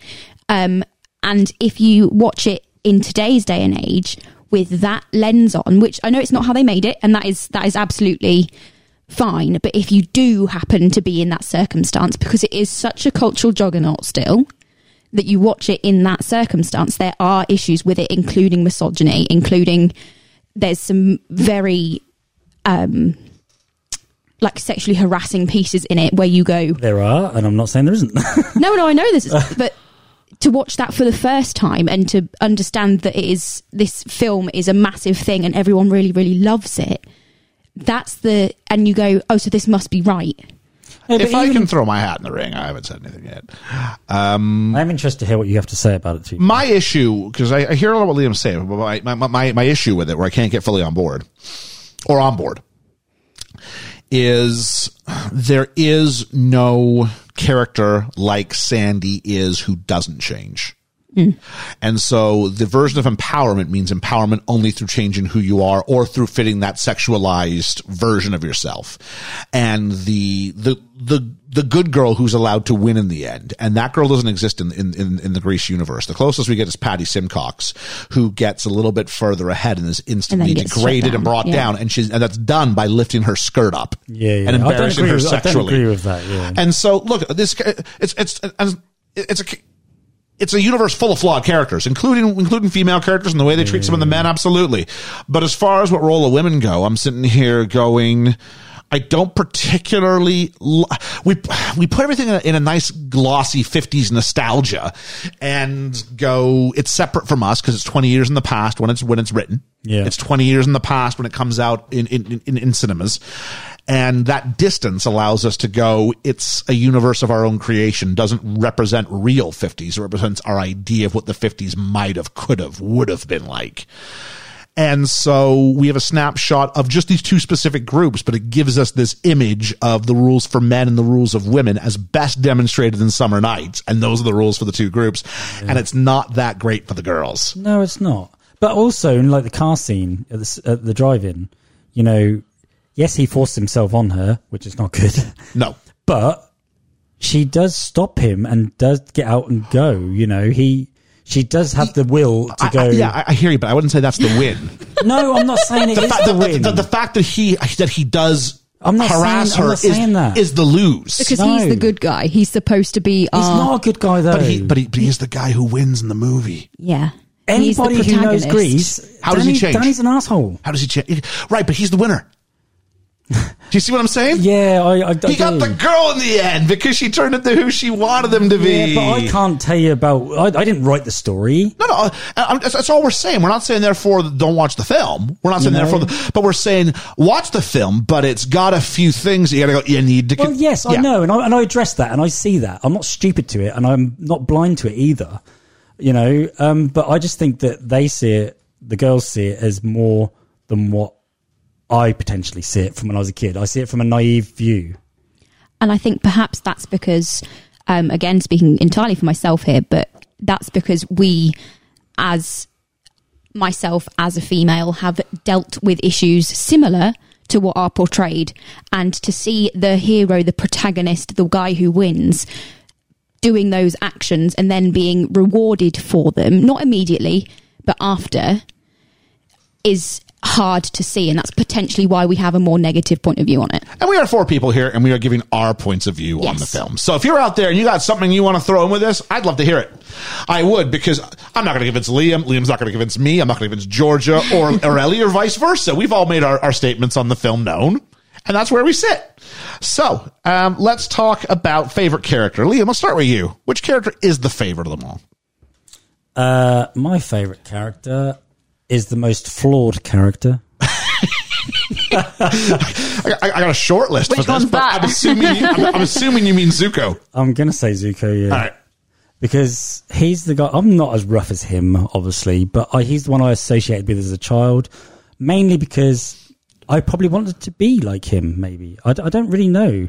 But he was the one I gravitated towards. Yeah. Tone down the walk, will you? Where, you know, I just need to bring this up. For every time Liam's done like an audition or he's gone on stage, the number of times you have to go, stop the strut. I do. Even for Shakespeare, Zuko was showing up. I did try and strut in. I did. I mean, I always gravitate towards the female characters in everything that I watch and do, don't I? Yeah. But he was the one I gravitated towards as a child when I first watched. I was 11 years old. You know, a lot of things went over my head. Yeah. You know, I saw it for the fun, colourful thing it was at that time. And maybe I hold on to that too much. I don't know. Okay. Georgia! Unlike Liam, I don't think Zuko is the most flawed by any stretch of an imagination. He actually has a conscience throughout a lot of this and stops himself and goes, oh, okay, in a lot of different moments. If we go back to the scene in the car, his number one concern is what he's going to tell the guys on Monday. And a huge part of it, we've skipped over it in the review, is the review tells Kaneki you can't have a leader forever. And I think as much as the T-Birds need him, for a long time, he needed the T-Birds to give him definition for who he was. At the end of the movie, I think he realizes that's not the case anymore. Oh, yeah. Zuko, to me, he's not the worst out of all of them. Anyway, that's not the question we're answering. My favourite character is probably Patty Simcox. When I first watched it, I hated her, but watching it back, I'm like, yeah, you're great. I do love her. Okay. Ellie? I really like Frenchie, and I didn't think I was going to say that before watching it today. I think she's got quite a nice warmth about her. And also, just thinking about it, I think she's probably the only character that passes the Bechdel test. Yeah, she does, probably. Yeah. Just about. I don't know. If I had to, I'd love to see more with Eugene. There's more in the stage show with Eugene. Yeah. The movie doesn't give him anything. That's a shame. My honorable mention would be Frenchie, and my favorite character is Patty Simcox. So I really liked that bit where she does the flip, and I'm like, oh, I forgot how it ends for her, and it broke my heart that she gets knocked right back down. Maybe because Patty Simcox in a 2021 lens is probably the character you're maybe most designed to actually kind of empathize with. She's just someone who just wants to have a good time and not bother anybody. She's so positive with everybody else. Exactly. All the other characters see that as a weakness. Yeah. And I'm like, oh, it's so not. It's not. She's my favorite in the stage show. Yeah. She's my favorite in the stage show. So that would be mine. Favorite moment, favorite element? My favorite moment has always been the two guys talking about Thunder Road. Be my second, be my lieutenant. Oh, that scene there. They drop all the pretenses. Yeah. It's genuine. It's heartfelt. And there's a genuine love there between them. Okay. Georgia. Probably actually some of the bits of blocking, the cinematography that happen, especially early on in the in Summer Nights, is actually really, really quite lovely. I think it is because I've got an affinity for stage blocking and for those sorts of things, but to see it on screen is just nice. So probably that for me. Okay. Ellie.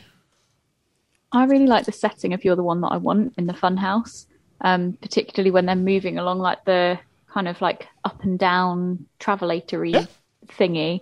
I thought that looked really, really cool. So yeah, I really enjoyed that scene. I'm also going to sort of throw another vote towards the things that look like a musical. My favorite parts of the show are where it looked like a musical and where it felt like a musical. Absolutely. Which is difficult because it's a movie. So I'll get to this in a second, I guess. But my favorite bits of this were, I'll go in general that, but specifically Summer Nights. I think Summer Nights just looks... It does look really good. It's the visual high point of the film. It might be, I guess, the part that I think if you know Grease, it's the song you know. It is. Yeah. And I love Call and Answers as well. So there we go. So there would be that. Is there a grumble? And let's keep it succinct to a grumble, shall we? Okay. Can I say an honourable grumble? You want an honourable? Hey, you can lay out as many grumbles as you want, Liam. Okay. Honourable grumble is... we've solved his problems and he's seen the light. My honourable grumble is the Coca-Cola being blurred out. That really jars me, and it always has done ever since I watched it. I don't like also her bit in that scene where she asks for money. Well, we didn't mention that at the malt shop when she's like, I want some music. I need some money. She wants the music, but then she asks him for the money. That really jars me. Yeah. But my biggest problem is the end. I don't like the car going up in the sky. Okay. It takes everything out of reality for me. Yeah, it would have been just well if you had them arm in arm, kind of walking. We'll always be together. Just and from a back shot, and you can watch them walk away. Walk in the distance, and you can fade out. Yeah, that's much better. Yeah. Yep, I agree. Georgia. I've been trying to word this in my head for the last couple of minutes, and I just can't. I can't find a way to word it succinctly. It is just I do quite like this film. It's a popcorn flick that you can put on, and it is bright and it's colourful and the music's good and there's some good cinematography. There's some good acting performances, not from Sandy, but there are some good acting performances. Leave my Olivia alone. There is just an overall vibe is the only way I can get it. That just like the opposite of rose tinted glasses. It's just watching it through a vein that kind of makes you go, ugh. Sludge tinted glasses. Sludge tinted glasses. The minute you have to analyze it becomes impossible to look away from this. Yeah. Okay. All right. Ellie. I will not leave your Olivia alone. It's either the script for Sandy or Sandy's acting. Or Olivia Newton-John's acting. I can't work out which one it is, but whichever it is, it's bad. Okay, I'm not arguing with you, but I do love her, and I will stand up for her. There you go. Her singing's great. Can't fault her singing. I'll go with mine. I'm glad Ellie kind of took that part out of it. I mean, my honorable mention, if I had to, you got one, I'm going to throw it in there, is that I think Sandy's a good person. And that bugs me because the movie's telling me she's supposed to be the good person. Yeah. My issue with the film is that I don't know if it works as a film. It's better as a stage show. It's better as a stage show, and the bits I like the best were the stage show bits. It's like Chicago, where I went, look at what they were able to add by putting this on film. Yeah. It's me going, everything I liked about this was better in the stage version. Yeah. And I think also that big, boisterous, overly expository dialogue, that works a lot better on stage. Even some of the It's issues more of a wink and a nudge on even stage. some of the issues that we have with the 2021 lens that we've talked about, I think those are even a bit more forgivable on stage because of physical distance between us, and the ability to laugh corporately and do those sorts of things helps forgive that and underscores and all these things, as opposed to being right up close to these characters as it's happening. Yeah. So I think the thing that I dislike most about it is that the best parts are the musical parts, and the parts where it's a film don't tend to work. You also got to remember he's an inexperienced director, Randall Kleiser. Yep. So everything is like the things that hit, the things that miss, you know, and it's like anything. When you direct something yourself, which I haven't, you're going to find things that are going to hit better or came through better on the day, or things that don't gel well, you know, and you're just trying to fit them together in the cutting room at the end of it, aren't you? So which cuts do you use? Which bits don't you use? Oh. Different cuts could be better. I mean, look at Sylvester Stallone. He's recutting Rocky IV. Oh, I love Rocky IV. Me too. But he's recutting it and took different views and angles of different things. Oh, really? And he thinks this is a better version than what we've seen. So, cool. You know, could Randall Kleiser do the same thing? Could he take different bits and make it a better version? Who knows? Maybe. I mean, it is. I mean, it is a pop culture juggernaut. I mean, it is. It is. I mean, it made a big impact. I can't take that away. No. Nor am I wanting to. So is this anybody's best role ever? Who's done? I mean, I don't remember Olivia Newton-John and anything else. Is sure. What, Xanadu? Are you telling me that two of a kind? No. Oh my God! What? Stockard a Channing. Christmas romance? Not in a film. What? Come I've on. seen her on TV. Sordid Lives? What are you saying to me? Is this Travolta's best? No. No, absolutely not. He's better in Pulp Fiction. Yes. Yeah. He's in Pulp Fiction. Yeah. He is. Yeah, Vega. is that his first comeback, second comeback? I don't That's know. a second comeback. Is he the guy in Pulp Fiction that does the dancing? Yeah. That's why they give him like a dancing scene. Yeah. See, I've done a tap dance to that song. Have you? Yeah. So I know the scene, but I've not It actually was a seen teenage the film. wedding I of the tapped old to that folks. one. I can't wait to do Pulp Fiction, but I think you got to do Same. Reservoir Dogs first. Yeah, you do. Yeah. It's definitely Olivia's best, Yeah. without a shadow. I'm trying to think of anybody else who really matters. Not really. Diana Manoff, the one who played Marty, Okay. she was in the first Nightmare on Elm Street. Okay. Was it Nightmare on Elm Street or was it Child's Play? Anyway, I don't do horror movies, so it's one of them. Yeah, One of them. So if somebody out there and they know, please tell me, because I haven't got a clue. But I know she did a horror. All right. So it's about that time. I never wanna act my age. What's my age again? What's my age again? And thank you to Moonlight Social for our age game. Diddy, Ellie, what do we have today? I'm going to do it a little bit differently today. I'm going to start the same as normal, though. We're going to start with John Travolta. Oh, okay. I don't know this one. I'm gonna go last. Okay. Yeah, you probably the answer sheet on all these. 32. 24. 26. He's 24. Well done. So I thought he looked way older than that. But Yeah, I anyway, did. We've already had Olivia Newton-John's date of birth given out in the podcast. 30. I don't Yeah, remember. she is. Wow, she was 6 years older than he was. Yeah. Yeah. I'll tell you what, she's not one that I really found egregious. No. No. No, she was all right. Yeah. So I thought rather than go through like everyone who are all going to be like, within a certain age range, I thought we would do who do you think is the oldest of all of the T-Birds and the Pink Ladies? I think I know who do you that. think is the youngest? Stockard I Channing. How know old do that you think Stockard Channing's Channing's the the oldest. oldest? She's like 34 or something. 34. And the youngest, I know, but you guys go first. Oh. Jan. Oh no, because she was great. As you listened Wait, to, no. I was going to say, if you listened to Ian earlier. Marty. Marty, yeah. Yes. How old do you think she is? 20. 20. No, I'm saying 19.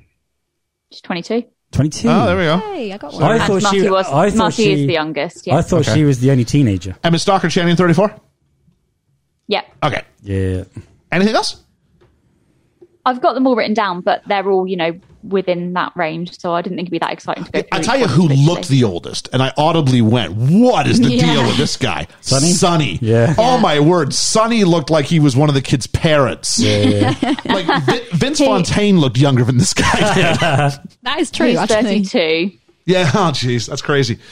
So, Let's go ahead and thank you very much, Ellie. Let's hit Critic Corner. What do you got for us today, Georgia, with the critics? Much like us around the table, this splits opinions. Okay. It really does. I haven't actually been able to find anything from the time, from release. There doesn't seem to be many reviews. Even Roger Ebert's review is from a anniversary review. So I'm just going to go with what I've got. So I've got Arthur Knight from The Hollywood Reporter. It says, what makes it work is its youthful vitality, its tremendous energy and imagination expended onto its virtually wall-to-wall song and dance number, which, yeah, there is a lot of that in it.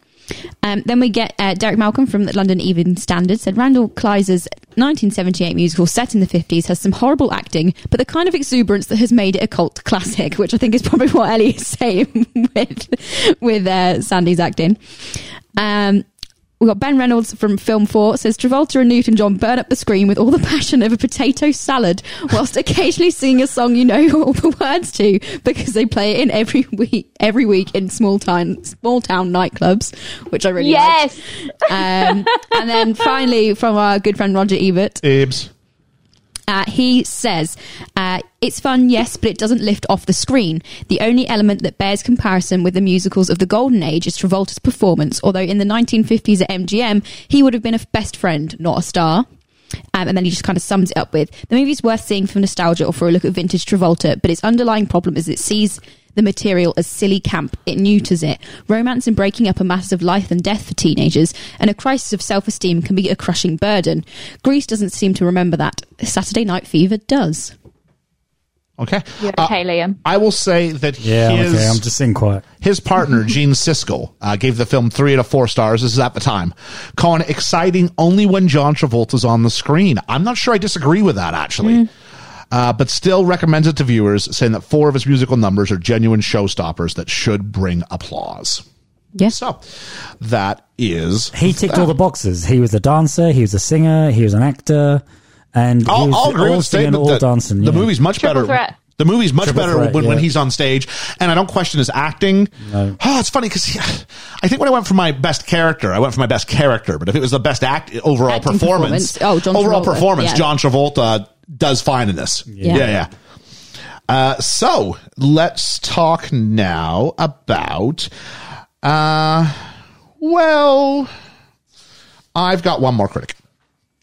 After the BBC aired the movie in December 2020, viewers complained on social media that the film promoted misogyny, racism, and homophobia, according to the Times in Britain. Soon after, star of Grease, Olivia Newton-John, said during an interview on the Australian podcast A Life of Greatness that those who criticize Grease and say it is sexist and lacking in diversity need to relax a little bit, and called those comments kind of silly.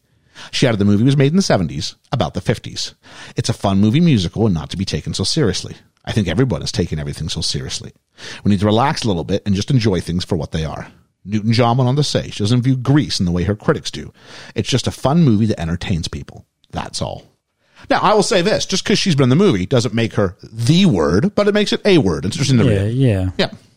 All right, and that was from Olivia Newton-John, but let's hear from some people who really matter. That would be our Twitter audience. So let's start with Even the Score podcast, who says, my only wonder is when that car came back to Earth. Was it just beyond the school fair? Were they up there for months?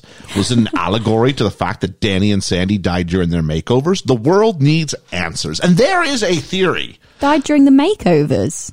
Yeah, like when they both turn into the other versions of themselves. That's interesting. Because I've only ever heard the one that like they died at the beach right at the beginning. So the theory is I saved her life, she nearly drowned. Yeah. And that would be Sandy, like we said, Sandy dies there. Yeah. So I think that's the thing that should be the tip off is that the car is the fantasy car as well. Yeah. Which I never noticed in previous viewings, but I noticed in this viewing. Yeah. So you can see the engine. I would think. I mean, Liam talked about it. He didn't like the ending.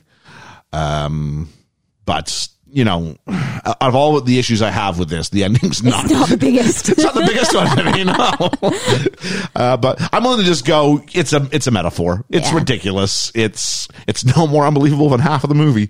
True. So there we go. The Paul and Griff Show said, "Hate it or love it, everyone's been to a wedding and belted out Summer Lovin'. Summer Nights, Griff. Yeah. Summer Nights hasn't aged well in the sense that they both have to change personality for the other one to accept them. But all in all, a very enjoyable musical."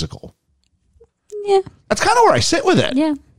You know, it's an enjoyable. I do enjoy Blasting Summer Nights. Musical. Yeah. Yeah. It definitely hasn't aged well, in my opinion. MCU and Me podcast says, got a real soft spot for this one. Yes, they're all 30. Yes, it's sexist. Yes, the film is Santa. Has Liam come up with a new podcast for himself? Is this and reordered the original stage script? But I credit this movie album with my early love of musicals and eventual stage career. Plus, I learned how to baton twirl to play Patty Simcox. Love Patty Simcox. Patty Simcox is a great part. I think MCU and Me, you may have tipped your hand when you said, even though it's a great movie / album, it's the album. Yeah, it's the music that's good. You put the music, put those together. None of my issues have to do with anything that happens in the songs. No, I mean, there's a couple of dodgy lyrics in Beauty School Dropout, but that's about it. But the script is... if I'm listening to stuff I got issues with, it's all stuff that is said, not stuff that is sung. Okay. Or visuals. Friend of the podcast... Dwayne Smith says, I have a soft spot for Grease. It's a snapshot of 50s high school, although not entirely realistic. Did you? Were you around at the time, Dwayne? Hang on. Not entirely realistic. Which parts are realistic, Dwayne? The flying car or... Tell us about it, stud. I think the reason it endures is the songs. Yeah, we just said that. Yeah. I have always loved Beauty School Dropout. Wow. You know what we didn't do? We are recording this part just a little bit later because I forgot to do it during the actual recording session. Sauce guys. We didn't say favorite song, which really feels like it's a mistake to have not done that. Yeah, that's true. Maybe we can address that at the start of the next. We can get everybody else's. But Georgia, do you have a favorite song? Hand Jive. Hand Jive. Yeah, but I bet that's because I really like dancing to it. Okay.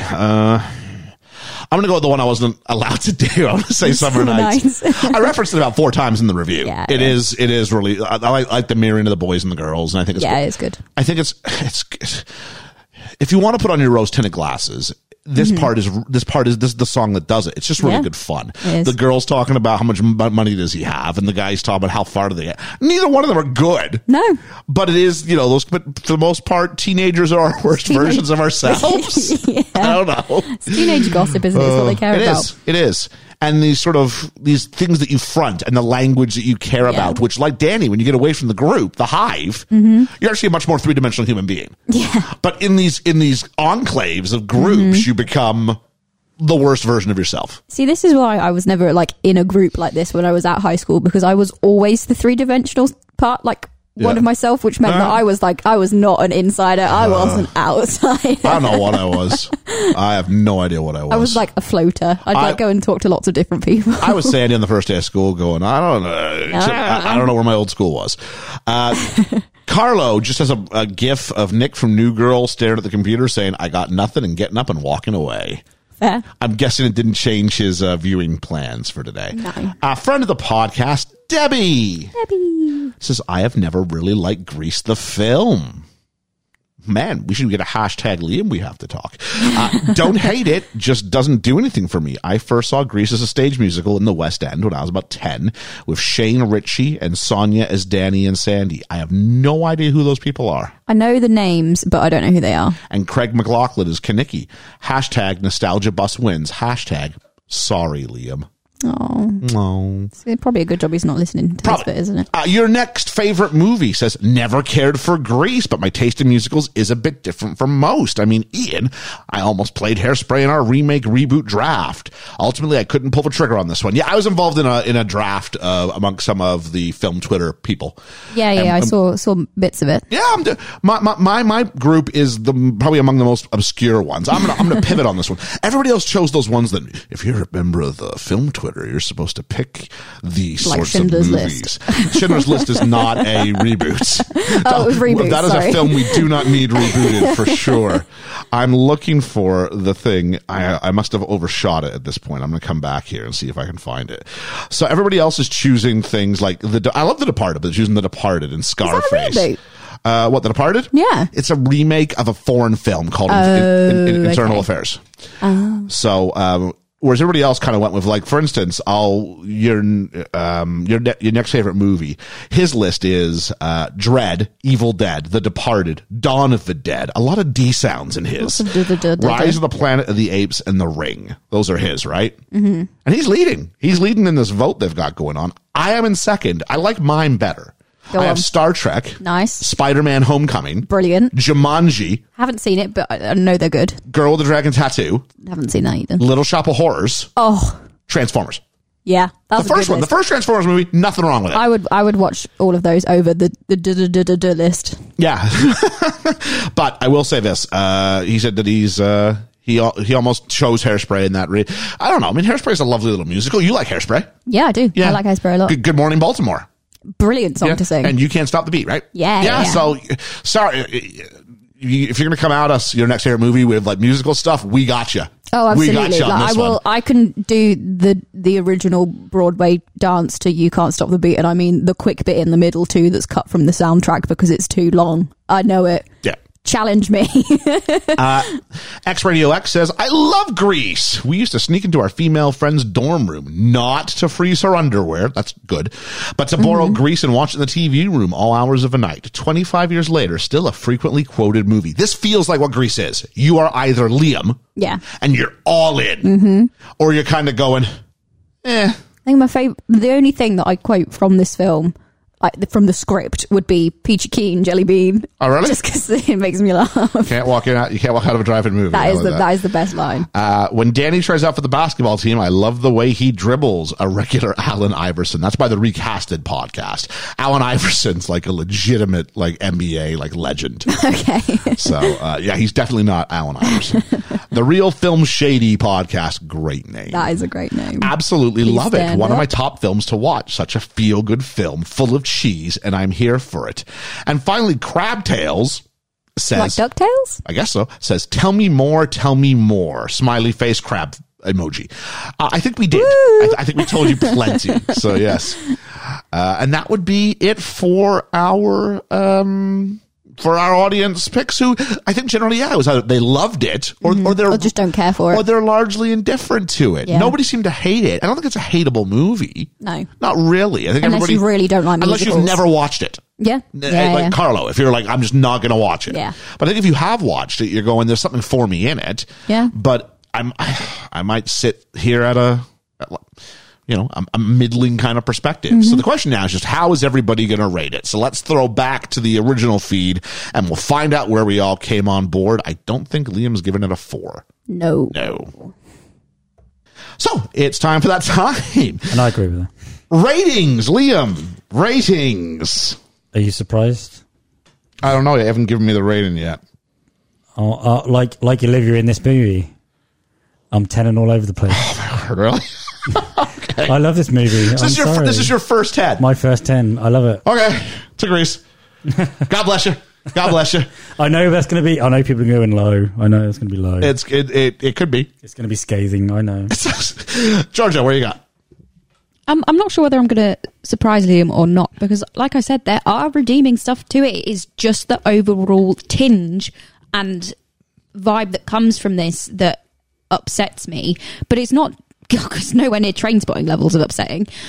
So I'm going to go with 6 coma-induced sequences out of 10. All right. Ellie. See, I really enjoyed the film, and I think what Georgia said earlier about it being a good popcorn flick is really spot on, really. I would watch it again several times quite happily. I think the music's great, so I'm giving it a 7.5. Okay, I feel a bit better. All right. Ian's going low. He's going low. A great popcorn flick is fine. And just before you mention yours, right? Remember our friendship, yeah? I think it might be you that needs to be remembering that, Liam. Just look at me. Look at me. Look at me when you say this. I will look at you as I put the dagger through your heart. A great popcorn flick's great, but this is the best film ever. And I would go, okay. I would watch it tomorrow. Okay, I mean, I'd watch Home Alone tomorrow. It doesn't make Home Alone a great movie. It just makes it a movie that I would put on. I said years ago, I'm not really a fan of Grease.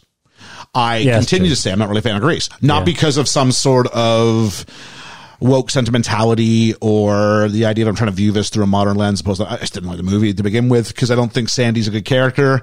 I don't think one scene necessarily plays logically into the next, and because I think it works better as a musical than it does as a film. So I am going with, we've lost Ellie, right? I'm going to give, she is preemptively just abandoned the thing. That should be me. I am going to give it 6 fever dream endings out of 10.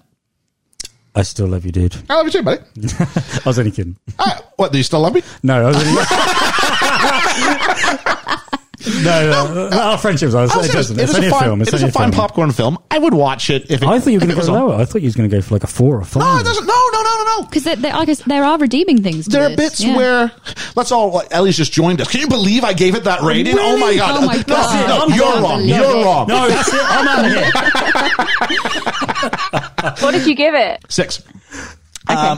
6 is good. No, because it's blocked wonderfully. The bits that are musical sequences, I can't go, that doesn't count because it feels like a musical. Yeah. So the bit where Danny's riding the engines and gets dropped into Grease Lightning, that's a piece of movie match. Summer Nights is great. Yeah. It's fantastic. The problem is when the singing stops, and the problem is when Travolta leaves the screen. Yeah. Yeah. Even for all the stuff that he does where I'm like, I really wish you wouldn't have come on so strong in the car at the driving, Danny. I really wish you wouldn't have. Yeah. The faults I have are more with the internal logic of the film. And I mean, Sandy's, Olivia Newton-John's performance acting wise.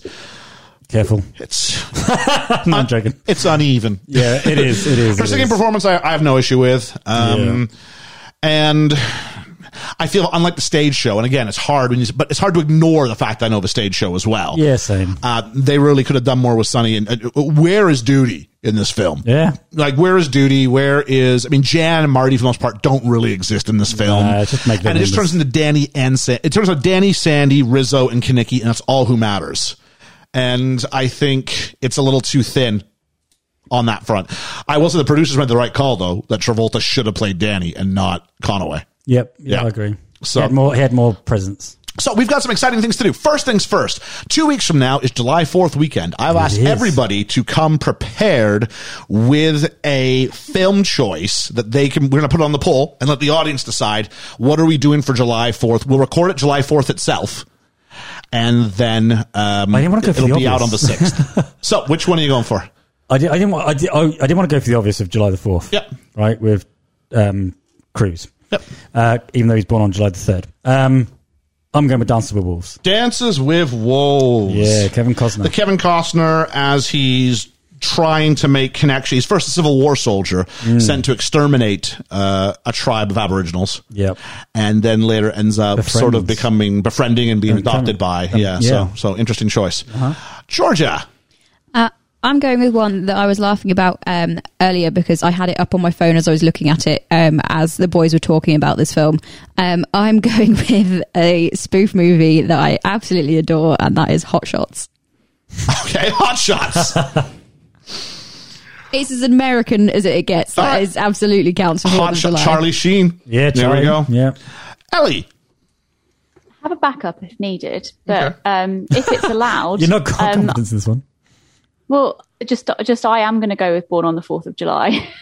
Oh no, it's just No, you're totally okay. Yeah, it's a good movie. Okay, it's a good movie. It qualifies. I haven't got around to seeing this before our Tom Cruise roundtable, and it's definitely on topic. So yeah, it is. And I know that you said it's a good one, Liam. I'm going to go. I stayed clear of it because of it. I'm going to go for maybe an even more obvious choice. I can't believe I got through it and no one did this. Independence Day. I'm doing Independence Day. Again, I thought it was too obvious. I had about 2 backups in case I needed them. Oh, okay. But I thought Born on the 4th of July and Independence Day. I will go with Independence Day. I think we've been serious for even with Grease. We were actually quite serious about it. It's only because of the passion about it. Yeah. We're passionate about movies. I could do with a big summer blockbuster schlocky kind of film. Okay, yeah. And it doesn't get much more schlocky, I think, than Independence Day. Will Smith. Yeah. I've got to get Bill you one of Pullman. these. You know, Is it Bill Pullman? Bill Pullman. What's his name? He's in Thor Ragnarok. He's the guy Jeff Goldblum. Goldblum, yeah. I love Jeff Goldblum. So Don't you see it's two different movies to start with? it's very much. Isn't it? It's Randy Quaid. Like it's all over the place. Yeah. But it comes together. It But works it does really come well. together, And that's the yeah. idea. People coming together. Yeah. Coming Okay, together. okay. So my vote, my nomination, if you will, is for Independence Day. Is the Rotten Tomatoes our barrier? Is it 80 or 85?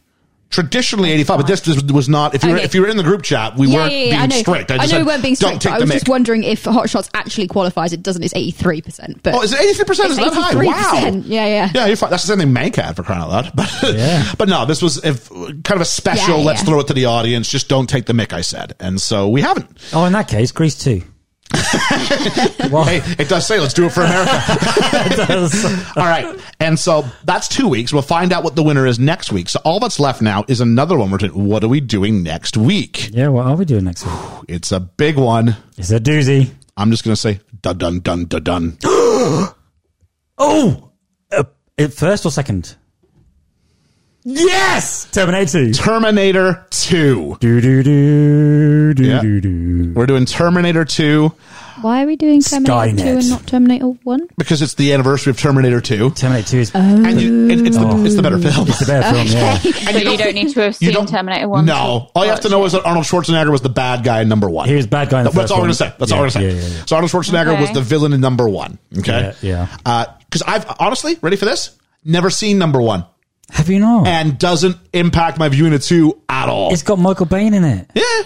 Or Bean, however you want to say it. I'm saying Bane. I'm committed to that. Michael Bain, he's my So favorite. that is what we are doing next week. So please join us next week when we tackle Arnold Schwarzenegger in the movie of 1991, Oh, it's an amazing movie. Terminator 2. You mean not Hot Shots, because that also came out in 1991. This movie was a cult. Like, It's huge. I remember kids in my school had T-shirts. They went- Like we were all too young to see the movie, but we all had the merch. Yeah. Like it was a cultural juggernaut. This film. Huge. All right. So please join us next week when we tackle James Cameron. Yes. Yeah, the James Cameron director who did Titanic, and he Yeah, also did yeah. Terminator 2. Yeah. So, 4. Hey, we're all still here. We're all still friends. Good. 4. Best film ever. I've been Ian. I've been Liam. I've been Ellie. And I've been Georgia. And I didn't say please- Zico. I've done it again. 4. Best film ever. I've been Ian. I've been Zuko. I've been Ellie. And I've been Georgia. And please join us for all the stuff we got coming out this week. And as for next week, we'll be back. We'll catch you on I'll the be back. flippity flop. The flippity flip flop.